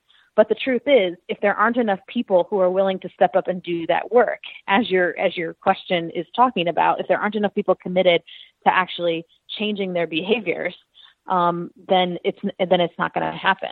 So it's a tough question what you're asking, and it's an important one, and it's one that I personally don't think that there's any way that I can solve. But I think it takes individuals stepping into those positions of acting, right? Of not just learning and not just reading books, but then taking the knowledge and turning it into actual behaviors and using their time and their energy to actually do something about it.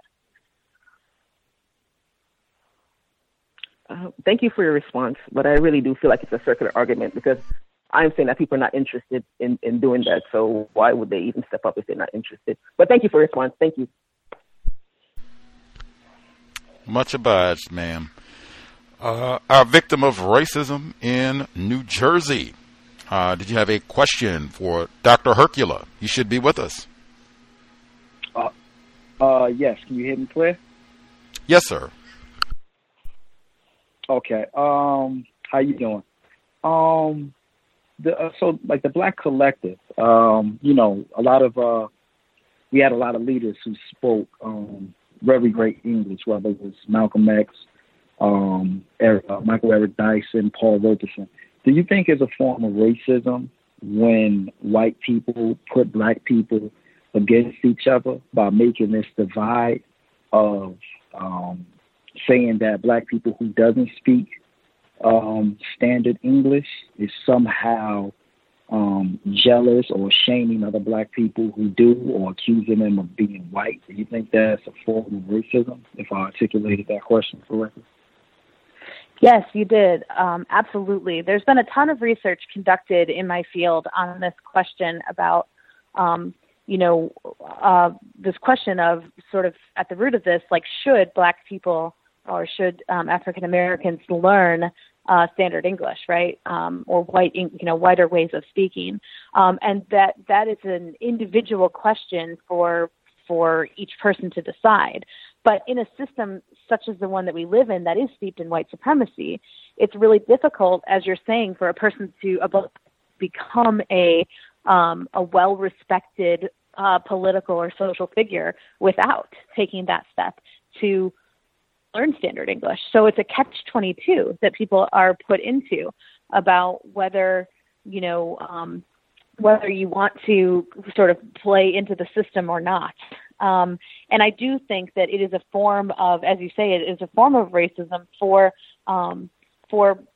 people to put pressure on other people to change their way of speaking, to become a whiter or a more standardized way of speaking.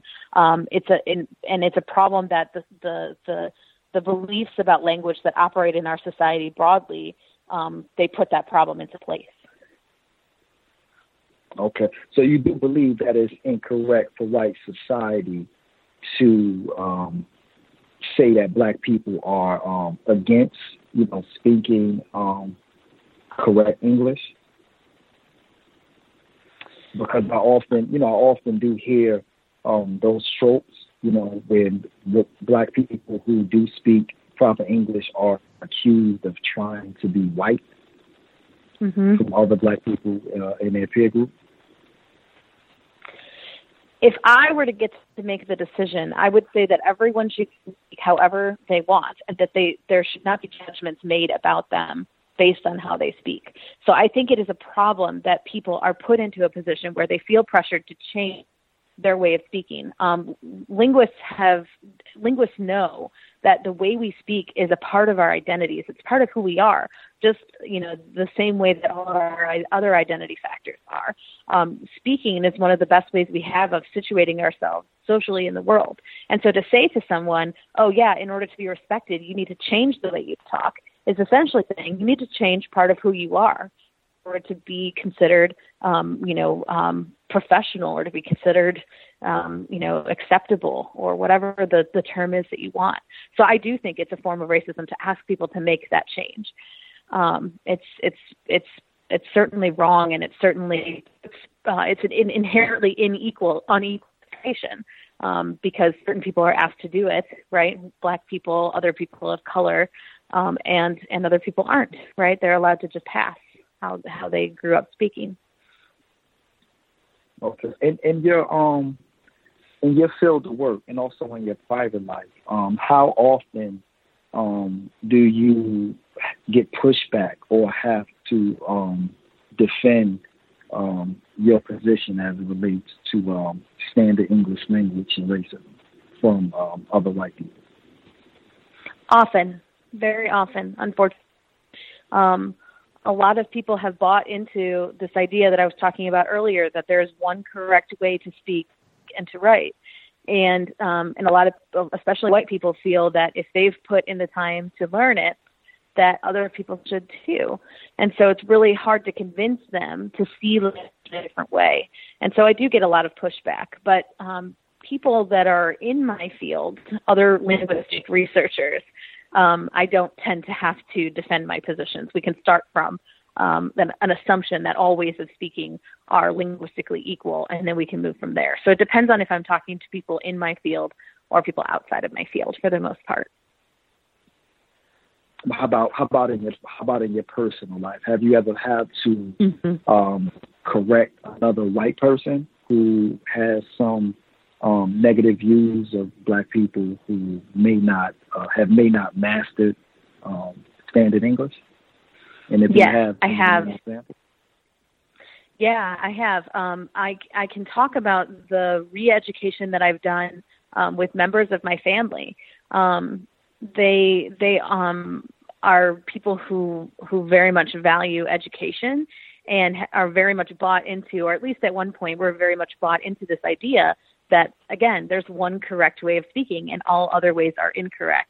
And so as I have progressed in my field and in my research, I continually share with them things that I have learned, and slowly calling them out when I see them enact linguistic bias, and trying to hold them accountable to this new way of thinking. And I've had more success with some than others. I'll put it that way. But I do make sure that my family understands that this is an important issue to me, and that I've done this research, and that I'm not going to allow them to behave in certain ways or say certain things when I'm allowed without me calling them out for it. Okay, thanks a lot. That's all I have. Much obliged, good sir. Let's see. Retired firefighter in Florida. Did you have a question for Dr. Hercula? Greetings, Gus. Greetings to the guests and everyone on the program. I came on a little bit late to the guests. Am I under the understanding that you are a white female? I am indeed, yes. Have you always been identified as a female by yourself as well as other white people? Yes. Okay, because that's, I'm aware in this world today that may not be the case with a lot of people. Just wanted to get the facts on it by asking you directly. I understand that you're an expert on words and reading, but I want to kind of take you out of that platform into another context. I heard you earlier, quickly, almost before the victim of racism white supremacy was finished asking the question about who are the most confused or unknowledgeable about the system of racism white supremacy, a white person or a non-white person. And you stated enough to me that you were kind of confident that it's a white person. Could you verbally illustrate that for us? Because it doesn't seem logical to me. It doesn't make much sense to me that because I've, kind of like been around, but I've never seen a whole lot of dumb white people to racism, white supremacy. Could you verbally illustrate that for us? Well, I think maybe to clarify that a little bit, I think that white folks understand white supremacy because they benefit from it. So there's no, I don't think you can claim that they're ignorant about how racism works. But I think that, so one illustration I can give you is like the concept that people try to claim exists of reverse racism. That is a complete, that the fact that people think that reverse racism is even a thing shows that they have a really shallow understanding of what racism itself is and of how deep and systematic the system of white supremacy is. So I think that many white people are I don't want to say, and I certainly am not claiming that they are ignorant of the fact that they benefit from racism or of the fact, right, that white people are of course treated better in society than people of color.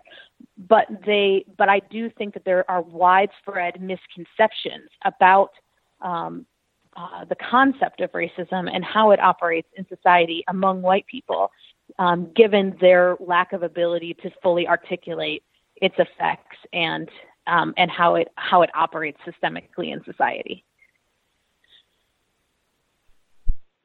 Retired firefighter, if you could give me 1 second before you respond, if it's another question, I'm going to mute. I just want to insert a bit of her writing that we talked about earlier. One of her students, Greg, she's responding. He had written and give some thoughts on her class, and he's not going to change his mind. But she writes, even more interesting about Greg is that other sources of data indicate that he was, in fact, quite engaged in the content of my course. Moreover, his grades suggest that he learned and understood most of the content. So in this response, he is purposely falsifying aspects of what he learned. Reminded me of something we talked about before. I'll hush. Proceed, retired firefighter. That sounds quite interesting. Also, just from your answer, you mentioned something about, and it's a quite popular term to me that I've heard from a lot of white people, the term reverse racism. From my understanding as a context of white people using that term, it is designed directly to confuse non-white people as a confusing, very deceptive term, not so much based on ignorance, which is what I think you were trying to portray. It's a deliberate weapon that white people have used to confuse the issue of racism, white supremacy, something called reverse racism. Mm-hmm. And in all actuality, there is a system of racism, white supremacy, or there isn't. Does that make sense, ma'am?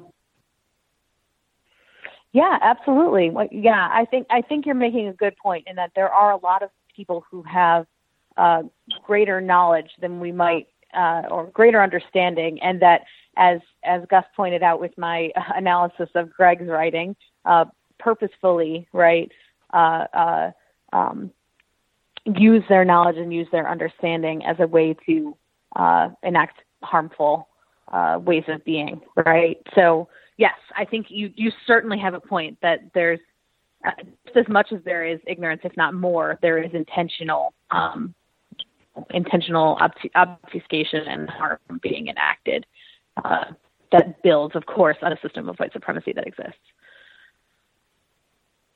I mean, when you gave that original answer, I started searching around in my understandings historically on who is she talking about to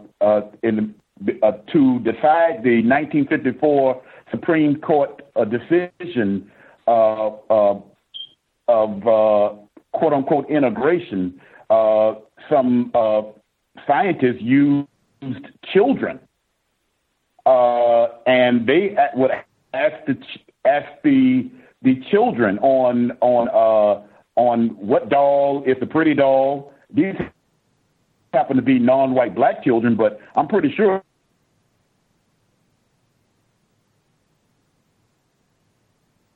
which doll is the pretty doll.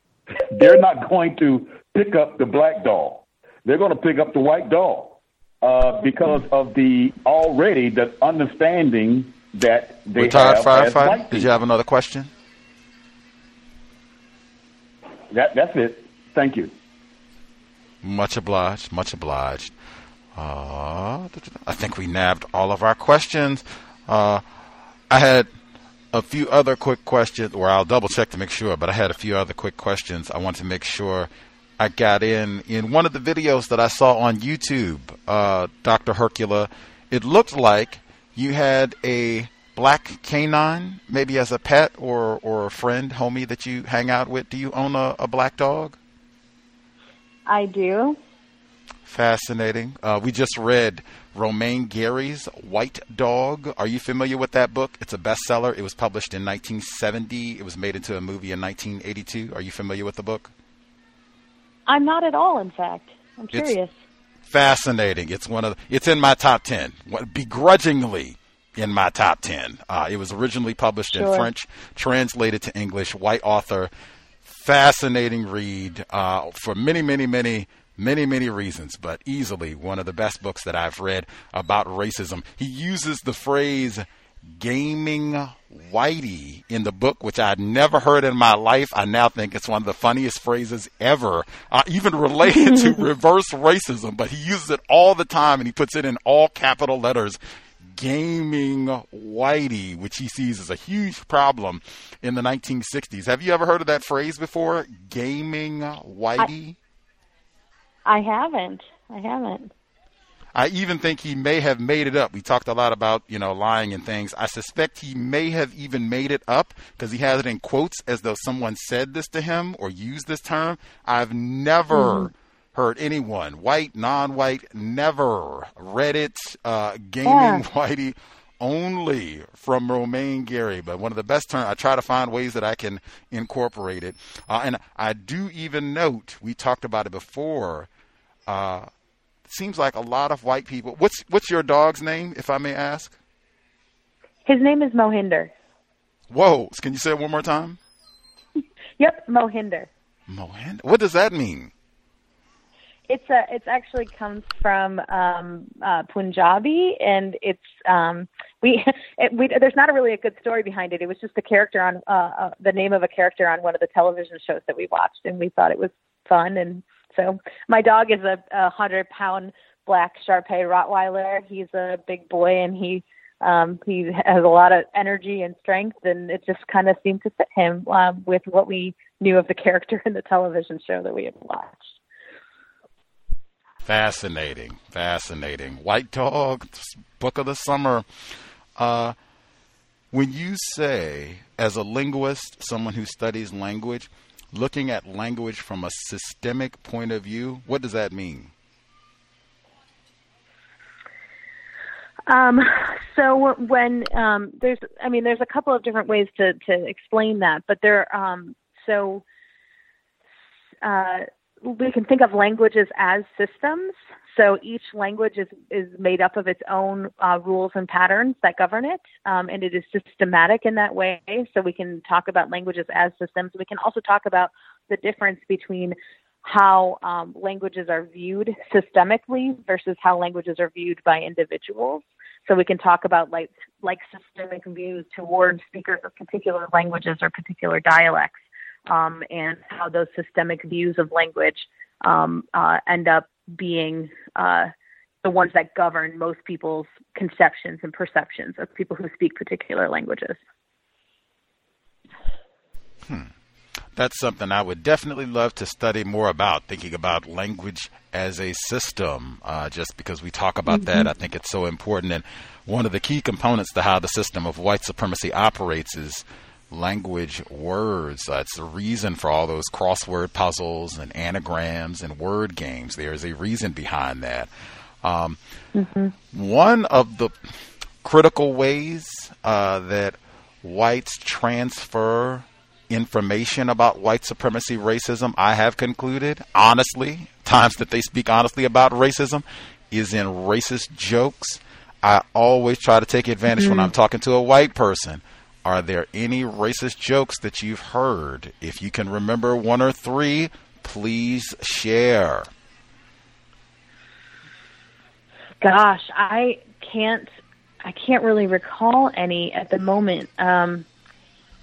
Because I certainly, if I were to come across a racist joke, I would not share it. And my family has learned by now that they will get severely called out if they try to put that in front of me. So I don't, and most of the people in my circle of friends would not share such things. So I don't know. I can't think of any off the top of my head. Have you heard a racist joke before? Of course. Okay. Has someone in your family shared a racist joke with you before? Yes. This year, we've been on the air. It'll be 12 years if the Rona doesn't drop us before Black History Month 2021. It'll be a dozen years we've been on the air. Man, if I had a nickel for the number of white people, I mean verbatim, your exact responses. Have you heard racist jokes before? Yes. Oh, yeah. We've even had some white people who've been on who literally said, oh, I've heard thousands of them. Mm-hmm. Say, wow. Family members say, oh, yeah, every uncle, oh, yeah, bunches, thousands of. Can you remember one? And even the white people who say, I've heard thousands, all say, I can't remember one, sorry. I'll be like, dang, you can't remember one? You heard 1,000 and you can't remember one? Nope. All of them said, nope, can't remember one.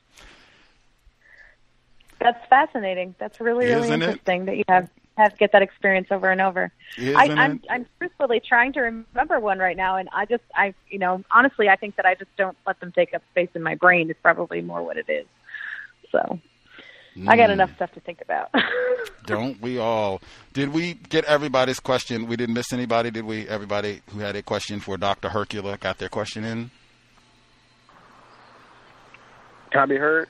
Mo in Dallas. Yes, I actually have two questions. In your life, personal or professional, have you ever witnessed a white person use the word nigger? If you don't want to use that word, you can say the N-word, but have you ever heard a white person in your life, personal or professional, use that word? Yes, I have. Okay. My next question. As a linguist, I believe, could you give me a working definition for that word in white English? I don't obviously have a dictionary in front of me, and this isn't really the kind of I don't do lexicography, which is the technical linguistic definition for people who describe and create dictionary entries, right? But I can tell you that I know that there's a difference between how the word is used in white communities and how the word is used in black communities. And I can tell you that when white people use it, it is a clear tie to racism and to white supremacy. It's not a word that can, if a white person says it, it's not a word that can be devoid of those things. In my understanding of the term, it's certainly meant to be a derogatory, specifically racist and derogatory term for a black person. Yes, ma'am, I agree. But the reason why I asked is, to my understanding, no amount of education or no amount of money can disqualify a non-white person from being called a nigger. So I was wondering if you knew what the word meant in white English. Because if you want, you could just, what do you think it means when they use it? When a white person uses it, I believe they are using it as a racist term to refer to a black person. That would be my definition, a racist term for a black person. Okay, thank you. Me and my line. Much obliged, Mo in Dallas. My last question for you, Dr. Hercula. The concept, or I guess I have a request, but I have a last question. My request would be, man, we should really talk to a lexicographer. I would love to talk to some other language experts. If you know some other white people, they don't necessarily have to be your colleagues, but if they've written books or articles, reports, I think it's one of the crucial aspects, core aspects, really, of how the system of white supremacy operates is language. And I feel like just really studying that, deconstructing it, is a major component of how we're going to solve this problem. I would really be grateful for the chance to speak to some other white linguists, a lexicographer. So if you know some colleagues, some folks that you could recommend, a nice little email with some suggestions would be awesome, or literature to check out if there are books or anything, because I feel like that's something that you could, whip up without too much time. Is that something that you can do? Absolutely. Yeah, I'd love to. Awesome. All right. My last question. The notion of sounding white or sounding black, I feel we talked a lot about evidence.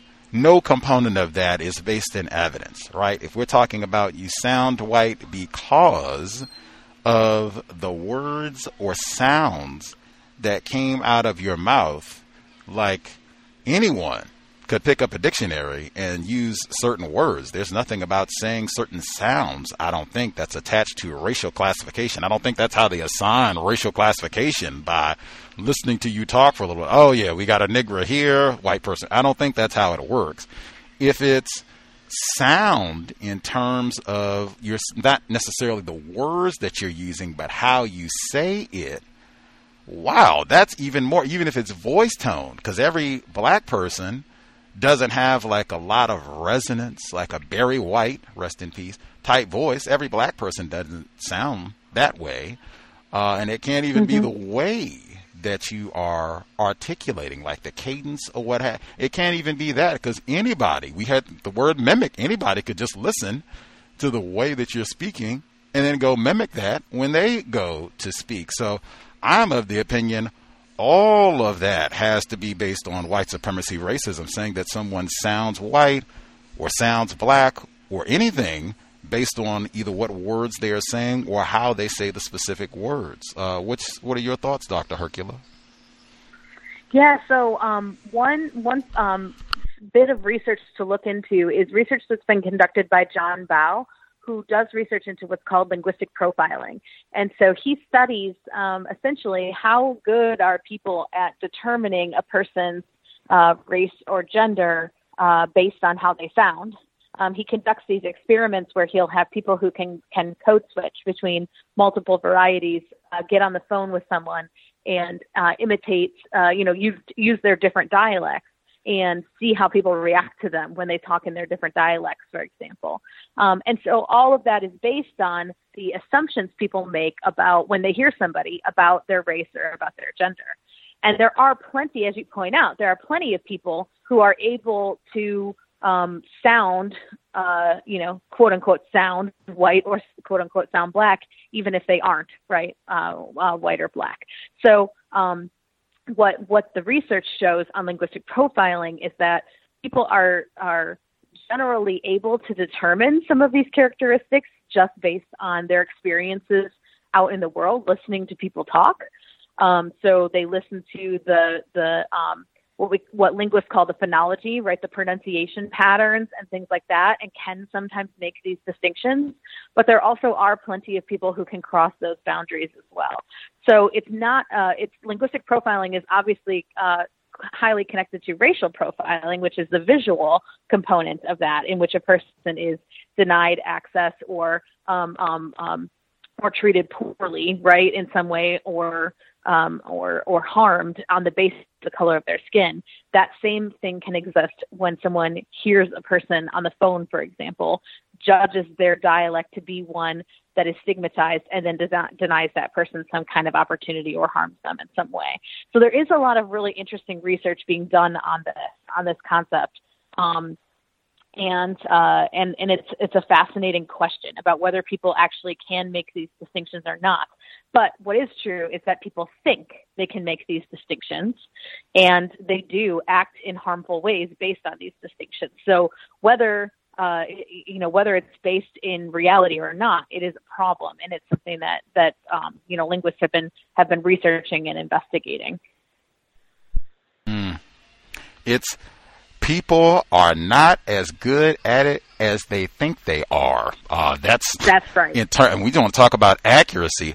White people, non-white people, this is a C.O.W.S program. It is coming because we have had some spectacularly embarrassing moments where people got real confident that they were talking to a white person, wrong. Real confident that they were talking to a non-white person, wrong. And I mean, it's even cliche. I said this before. Non-white people, they submit an application, no picture. They fill out a resume for a job. And the white person, maybe they talk to them on the phone, like, oh, okay, blah, blah, blah, great, looks great, awesome, be glad to have you on the team. And then they see him like, whoa. What? Yep. Oh, my God.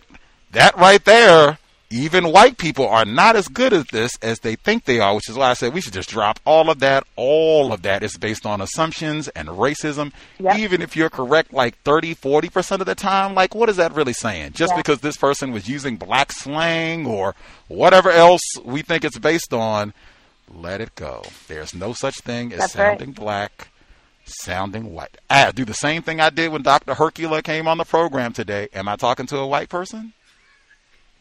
Very easy. I got all of our questions. We didn't miss anybody? Spectacular. Enjoyed it. I am, as I said, I was super excited. Feel like I learned a lot. Got great information. I even was looking Mr. Bao, as you were talking, his work on linguistic discrimination is fascinating. I'm going to go see if I can check out some of his work, and definitely we'll look forward to the, if you can send maybe an email with some other literature or folks to check out and research, I would absolutely love to check it out. If you can email it to me, we'll see if we can get them on the program and do some more work, maybe get some literature for the book club. But it has been a hoot chatting with you this Wednesday evening. Thank you so much, Dr. Hercula, for sharing a bit of your time and energy with us. Learned a ton. We will definitely be in touch. Maybe we can have you back on the program down the road. Sounds great. Thank you so much for the invitation. Thank you. Take care. We will be in touch.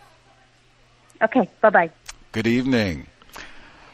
Context of white supremacy.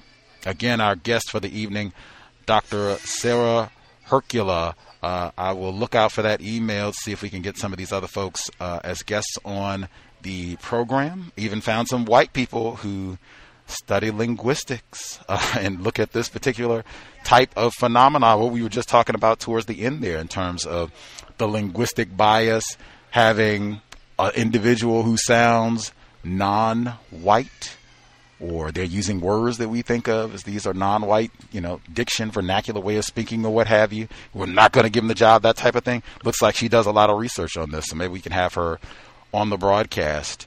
I'll check in, folks, if they have any thoughts. I can only say again, enthusiastically, white guests only. Rest of the calendar year, it might be indefinitely. White guests only. That is the context of white supremacy. Don't even suggest non-white people. Don't even suggest non-white people. If you make a mistake and suggest someone and then look and say, oh, they're non-white, my bad. Don't even consider, don't even waste your time. As soon as you see that they're not white, you already know they're not even going to be invited. Certainly for the rest of the calendar year, it might end up being indefinitely, that will be a separate program to make sure folks have all the detail as to why. Whites only for the rest of this year, perhaps permanently. Why that is, the crux of it is not why people are confused about racism. Talk to Dr. Hercula. Let's get to the crux of the problem, and we should be all working on asking white people questions, not sitting around name-calling other victims, blaming other victims and all the rest of it, arguing and squabbling with victims of racism. Deal with the problem. Anywho, we will be here Thursday. Cased tomorrow, Isabel Wilkerson, The Origins of Our Discontents, our fourth study session, moving right along through the text. Again, India about to overtake the United States for the most COVID-19 cases in the world. That's a major theme in the book. India, United States, Nazi Germany. Will continue tomorrow. Fascinating read thus far. Normal time, 8 p.m. Eastern, 5 p.m. Pacific, and then Neutralizing Workplace Racism on Friday. Anywho, our broadcast for today, words. Neely Fuller Jr. has emphasized for years, decades at this point, hey, words, the primary component of white supremacy, racism, words. There is a reason we want to be mindful. We heard the word benefit a lot today. Being mindful, being precise about the words that we use. If we are not, sometimes where it happens naturally, that's the way the words work, the way language works as well. People say things, if you are not mindful, you would just end up using the words that they use. So she's saying privilege and benefit. You end up stop saying racism, white supremacy, and just saying yes. Privilege and benefits and bias and bigotry, discrimination. Be mindful, be accurate about word usage. The beginning of knowledge is to call things by their proper name. Anywho, let's see. Any of the folks who are with us, any thoughts, observations based on what they heard from Dr. Hercula?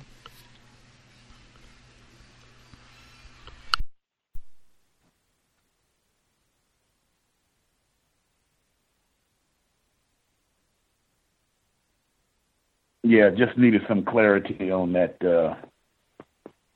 that idea that white people are more ignorant to racism, white supremacy, and when a white person gives that type of answer, it doesn't really make any sense, and it's a suspicion that they are being deceptive also.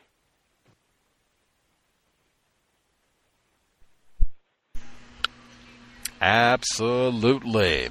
Gotta be alert for dishonest whites. That is a common problem, especially when talking about white supremacy, racism. And that is another reason I would much rather just talk to individuals classified as white. Then I can assess what they're saying. Are they lying? Are they practicing racism? As opposed to, I could just be talking to a confused victim who's not being logical, because that's pretty common,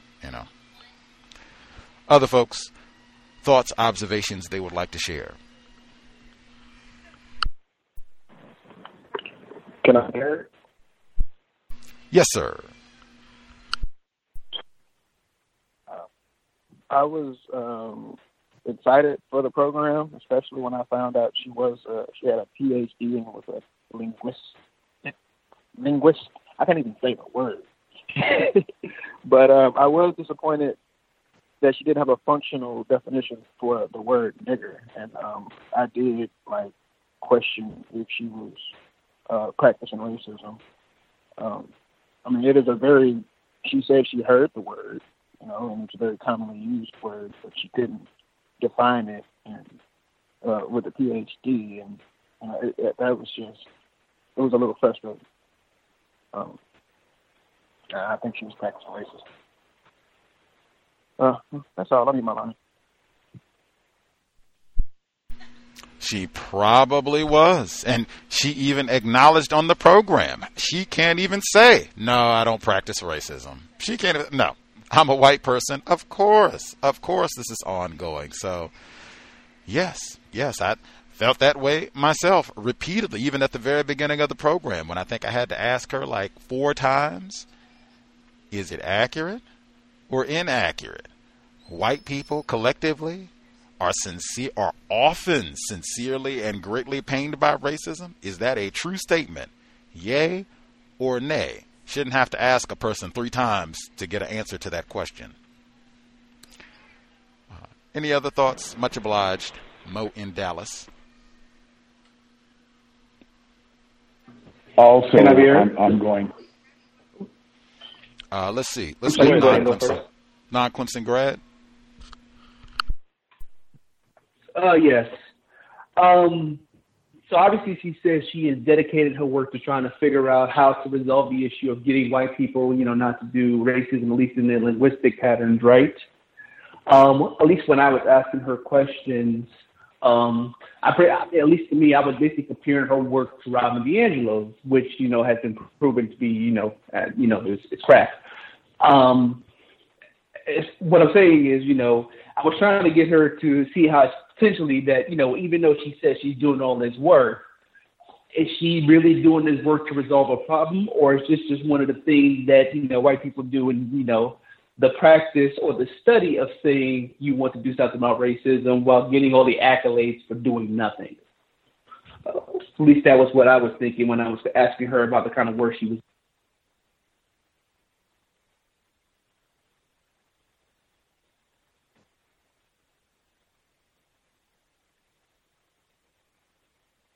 Uh-oh, that sounds like some sort of power failure. Anybody there?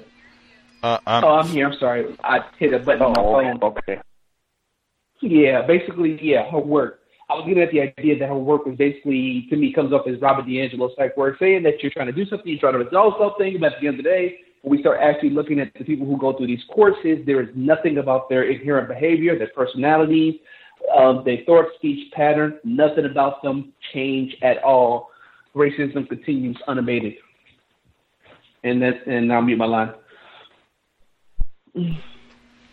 Absolutely. They don't have any evidence. Jane Elliott, Robin DiAngelo, the white fragility nonsense. I think some people more recently started to call her out, as you said correctly, calling her out, say, hey, I don't think this is as constructive as all the ballyhoo and promotion has said, which it is not. Other folks on the line, I heard Mr. Retired Firefighter. Was there anybody else who had a comment that we missed? Comments, observations? I want to say something. What I wanted to say was, I'm kind of tired of hearing white people come on the program, not just on the program, but just in general, acting as if, talking as if they really want to solve the problem. And as I'm saying, it starts with numero uno. It starts with you. If you're not doing what needs to be done, is like, why do they carry out this facade as if they want change when it's obvious that's not it? It's like this, this idea of like they're under some kind of crusade and they really want to change the world and they're really unhappy the way things are. This is like a bunch of crap. And it just gets very like you guys need to stop. If white people really wanted this problem, as she's calling it, which is not, to me, it's not their problem. But if they really wanted white supremacy to end, it would end immediately. But the fact is, that's not the case. And that's pretty much all I have to say. Absolutely not the case. I hope folks get a better understanding of that so that they will develop a much better suspicion of anyone classified as white, even if they say they are working night and day to solve this problem and all the rest. What does it mean to be white? At the core of this problem, and any notion that they are going to voluntarily cease in the mistreatment of non-white people. That's why I ask that question all the time. What does it mean to be white? Let's see. Anybody else? Then we can get Retired Firefighter.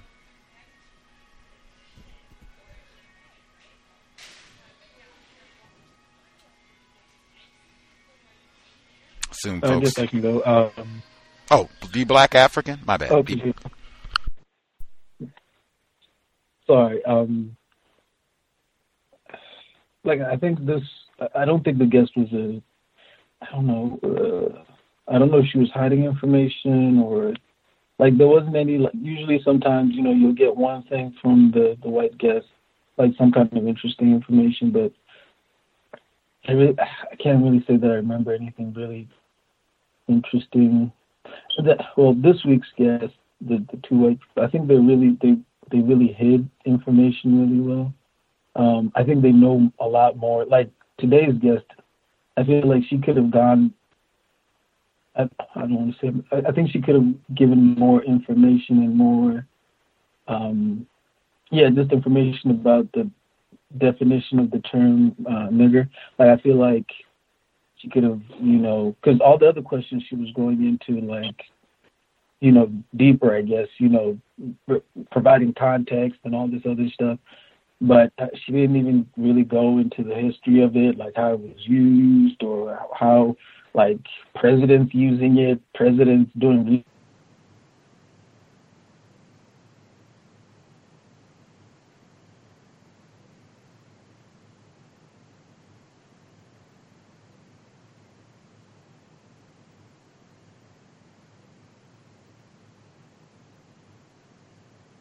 and I think she was just hiding information, just like I think the other guest. Thank you.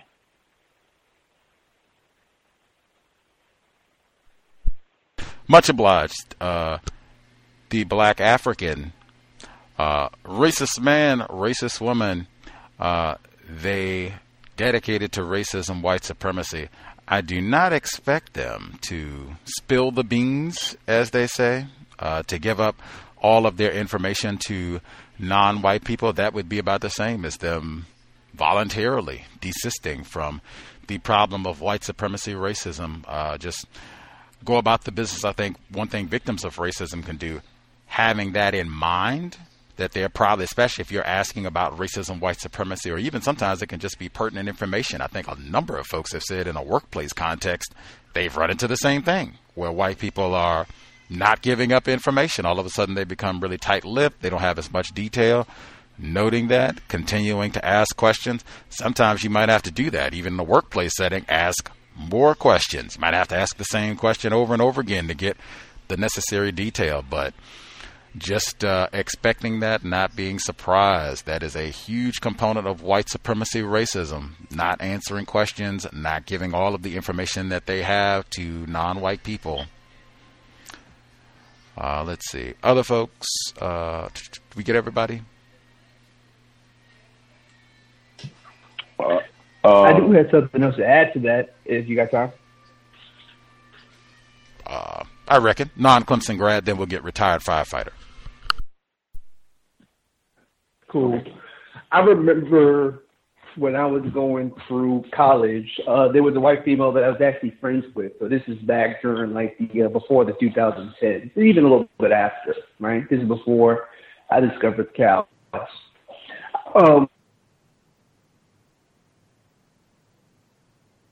So we South Carolina. She moved to North Carolina with our respective partners. And at one point I visited her in North Carolina, and then she came to visit me and my wife here in South Carolina. Now, the last time she visited us here in South Carolina was roughly, I think, 2015, maybe 2016. Anyway, when we had our last night visiting, we were talking about her profession, which is she's a special ed teacher. This is a white female I'm talking about.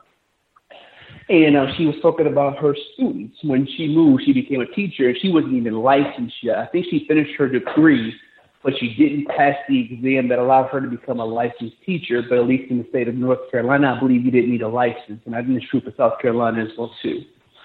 So anyway, she was telling me that most of the kids that she taught were, special ed students, usually black males, who were having trouble with things like reading and stuff like that.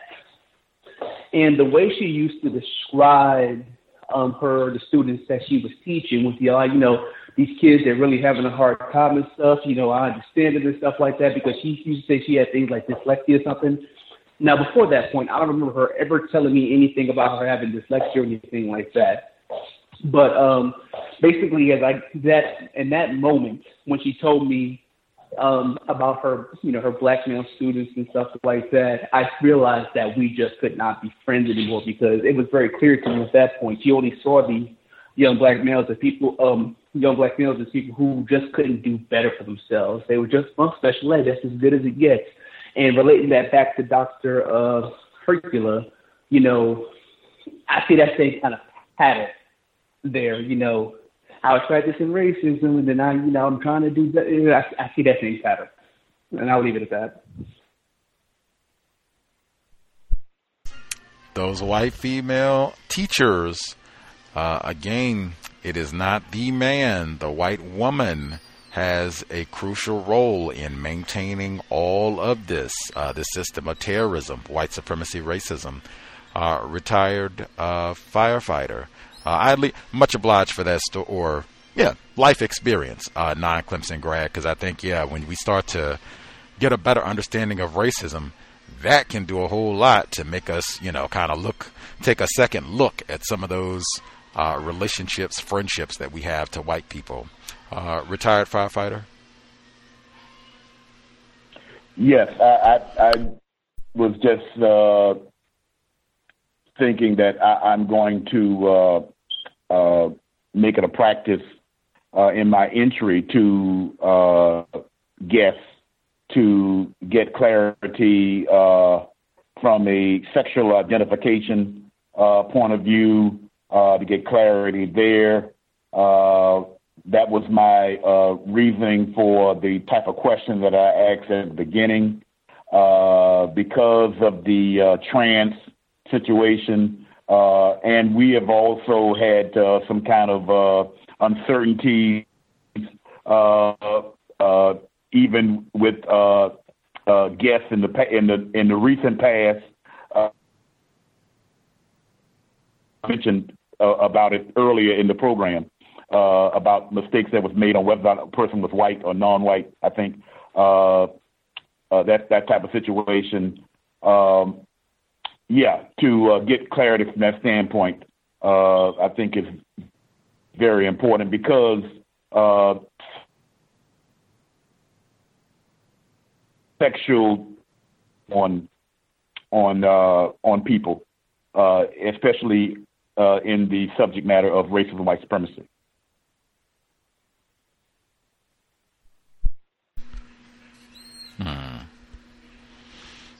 Lots of confusion in the system. Racial classification confusion, gender confusion, lots of confusion. That is really supposed to be a core component of counter-racism, minimizing, trying to eliminate confusion so that we have correct understanding about what's happening around us. That works against the system of white supremacy. They benefit and that's a major component of what they are about, producing confusion so that non-white people don't understand what's happening. Dr. Weather, that's why she always said, what's happening? What's happening? What's happening? Racist man, racist woman. Make it so that we do not have an answer to that question. That's why I said sometimes you have to ask your questions over and over. Make sure you get them answered. Even with a non-white guest. Mm-hmm. Well, we don't worry about that anymore, but yeah. Mm-hmm. Mm-hmm. Yeah. Not this year anyway. Absolutely. But yeah, he's absolutely correct. It's so rampant. He's absolutely correct. You can have a whole lot of victims of racism that do the same thing. Not difference being racist. When we have people like Dr. Hercula, I suspect they're doing it deliberately. That's the difference. Not answering questions and concealing information. Mm-hmm. Victims of racism is, sometimes I think I even might be guilty of it. Just being a victim, we've been exposed to this a lot, and sometimes we're just not paying attention to speak directly to the question that was asked. But it is there. That also is some examples of that in the program too, where non-white people are doing the same thing. Just we can all be if you are asking the question, make sure you get your question answered. We had some good illustrations of that. I was very proud. Several listeners today had to go back. Hey, you did not answer my question, ma'am. Let's try, because that's what you got to do. That's the system. I mean, you will probably encounter that again from another white person or victim. Do the same thing with a victim. Be patient, ma'am, sir. Let's try again. The question, I might not have asked it correctly. Might have been my fault, but we'll try again, see if we can get the information. Very common in the system. Any other comments from folks? I found it interesting when she mentioned that I think the fellow's name is Greg, when she said that they were racist and they should be studied. And I'm thinking, why is she speaking about them like she's not racist and that she herself should be studied? I found it very interesting. That racial focal pointing, because I felt with Greg and with the white males in general, I felt like another example of that, just to say that Greg and Tom, these, little group of white dudes that, they're just racist. Not going to change their mind. They're just stuck to their old crusty white male patriarchal view of the world. And wait a minute, like we don't have to letting all the white women off the hook, letting herself off from being indicted as racist, white supremacist. Very, very common. That's why I said we should have a term for that, racial focal pointing. And they try and direct it so that it's just Greg. It's just Tom. As opposed to we can start right here, me. And my racist family too, like growing up. You grow up in a family where they're telling racist jokes that you can't remember. You don't have to look at Greg. Right with my family photo album. We can go right there to the racists.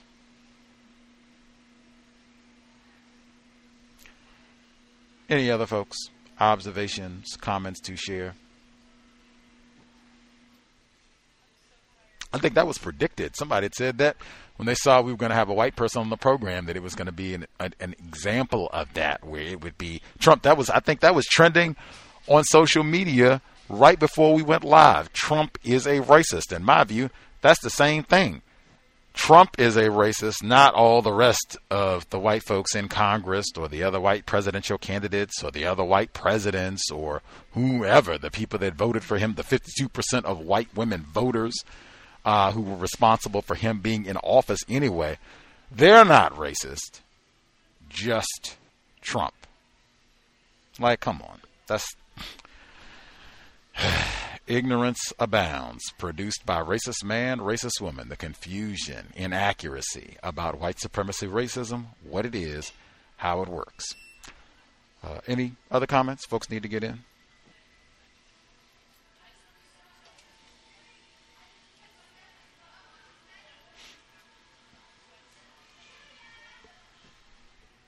Grand. Soon folks are satisfied. We should be here, as I said, for the book club tomorrow. Cased the origins of our discontent, not discontents, it's plural, origins of our discontents. Talk about obfuscating and not speaking directly. This is another example, and that cowbell as well, but yeah, we'll get to that tomorrow. Neutralizing workplace racism will be on Friday, 8 p.m. Eastern, 5 p.m. Pacific.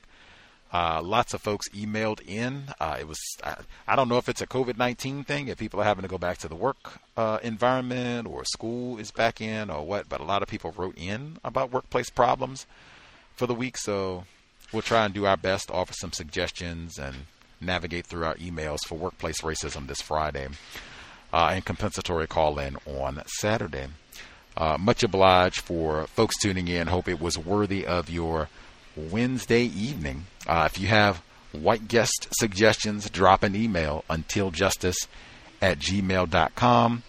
Again, looking forward to getting better at questioning the problem. Racist man, racist woman, racist child. And share if you think other non-white people would benefit from hearing the context of white supremacy and getting to rethink some of these ideas, especially if they think some of these well-meaning white people are serious, about solving this problem. Share the podcast, this episode, or whichever episode you think would be beneficial to help spread more accurate information about white supremacy, racism, what it is, how it works, what it means to be white. With that, I think I got in. Glad I asked about the dog. You can see that in the video.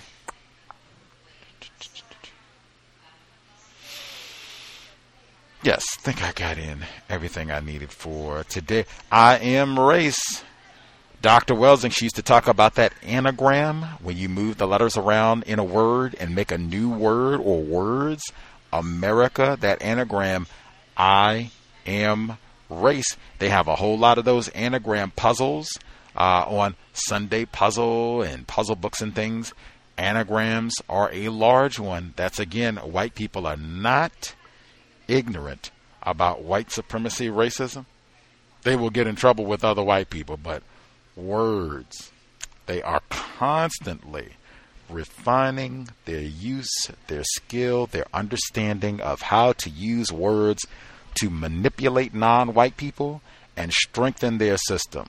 We should be doing the same, but with different results in mind, replacing white supremacy with justice. That's what we're trying to do, but refining our use of words. With that, sobriety would be best under conditions of white supremacy. We need our brain computer working at maximum efficiency to solve this problem. In addition to being sober, I'm still of the opinion we should be hunkered down. It's a lot of armed white people, many hazards. The fires, the Rona, election season, like lots of things to be worried about. If you don't have to be out, I would hunker down. If you are going out, it's something important, something essential. I would be super alert, just paying attention to what's happening around you, making sure people aren't getting too close. If it looks like somebody is getting rowdy, especially if they're getting loud and it doesn't look like, they have no intention of de-escalation, like they want to get louder with whatever the problem is, you should be getting out of there. This is not, we should be avoiding any sort of verbal altercations, really with anybody, but especially white people. This is not a time to save face, as they say. This is about minimizing risk. Totally get out of there if it looks like, hey, this thing has gotten out of control or could get out of control. You have lots of armed white people with what's happening right now. No need to take any chances that some white person out talking loud and rowdy might be armed and looking to escalate. He wants to show off his brand new firearm. Forget all of that. Once it looks like, this has gotten kind of volatile, time to go. We'll try this again another day. I would definitely share that with other folks in the household. If you have offspring or what have you, just not a good time to be taking chances. It's been way too much violence and just sudden, unpredictable violence and hostility outbreaks all throughout the year. So be really mindful if you got to go out. Again, you're sober.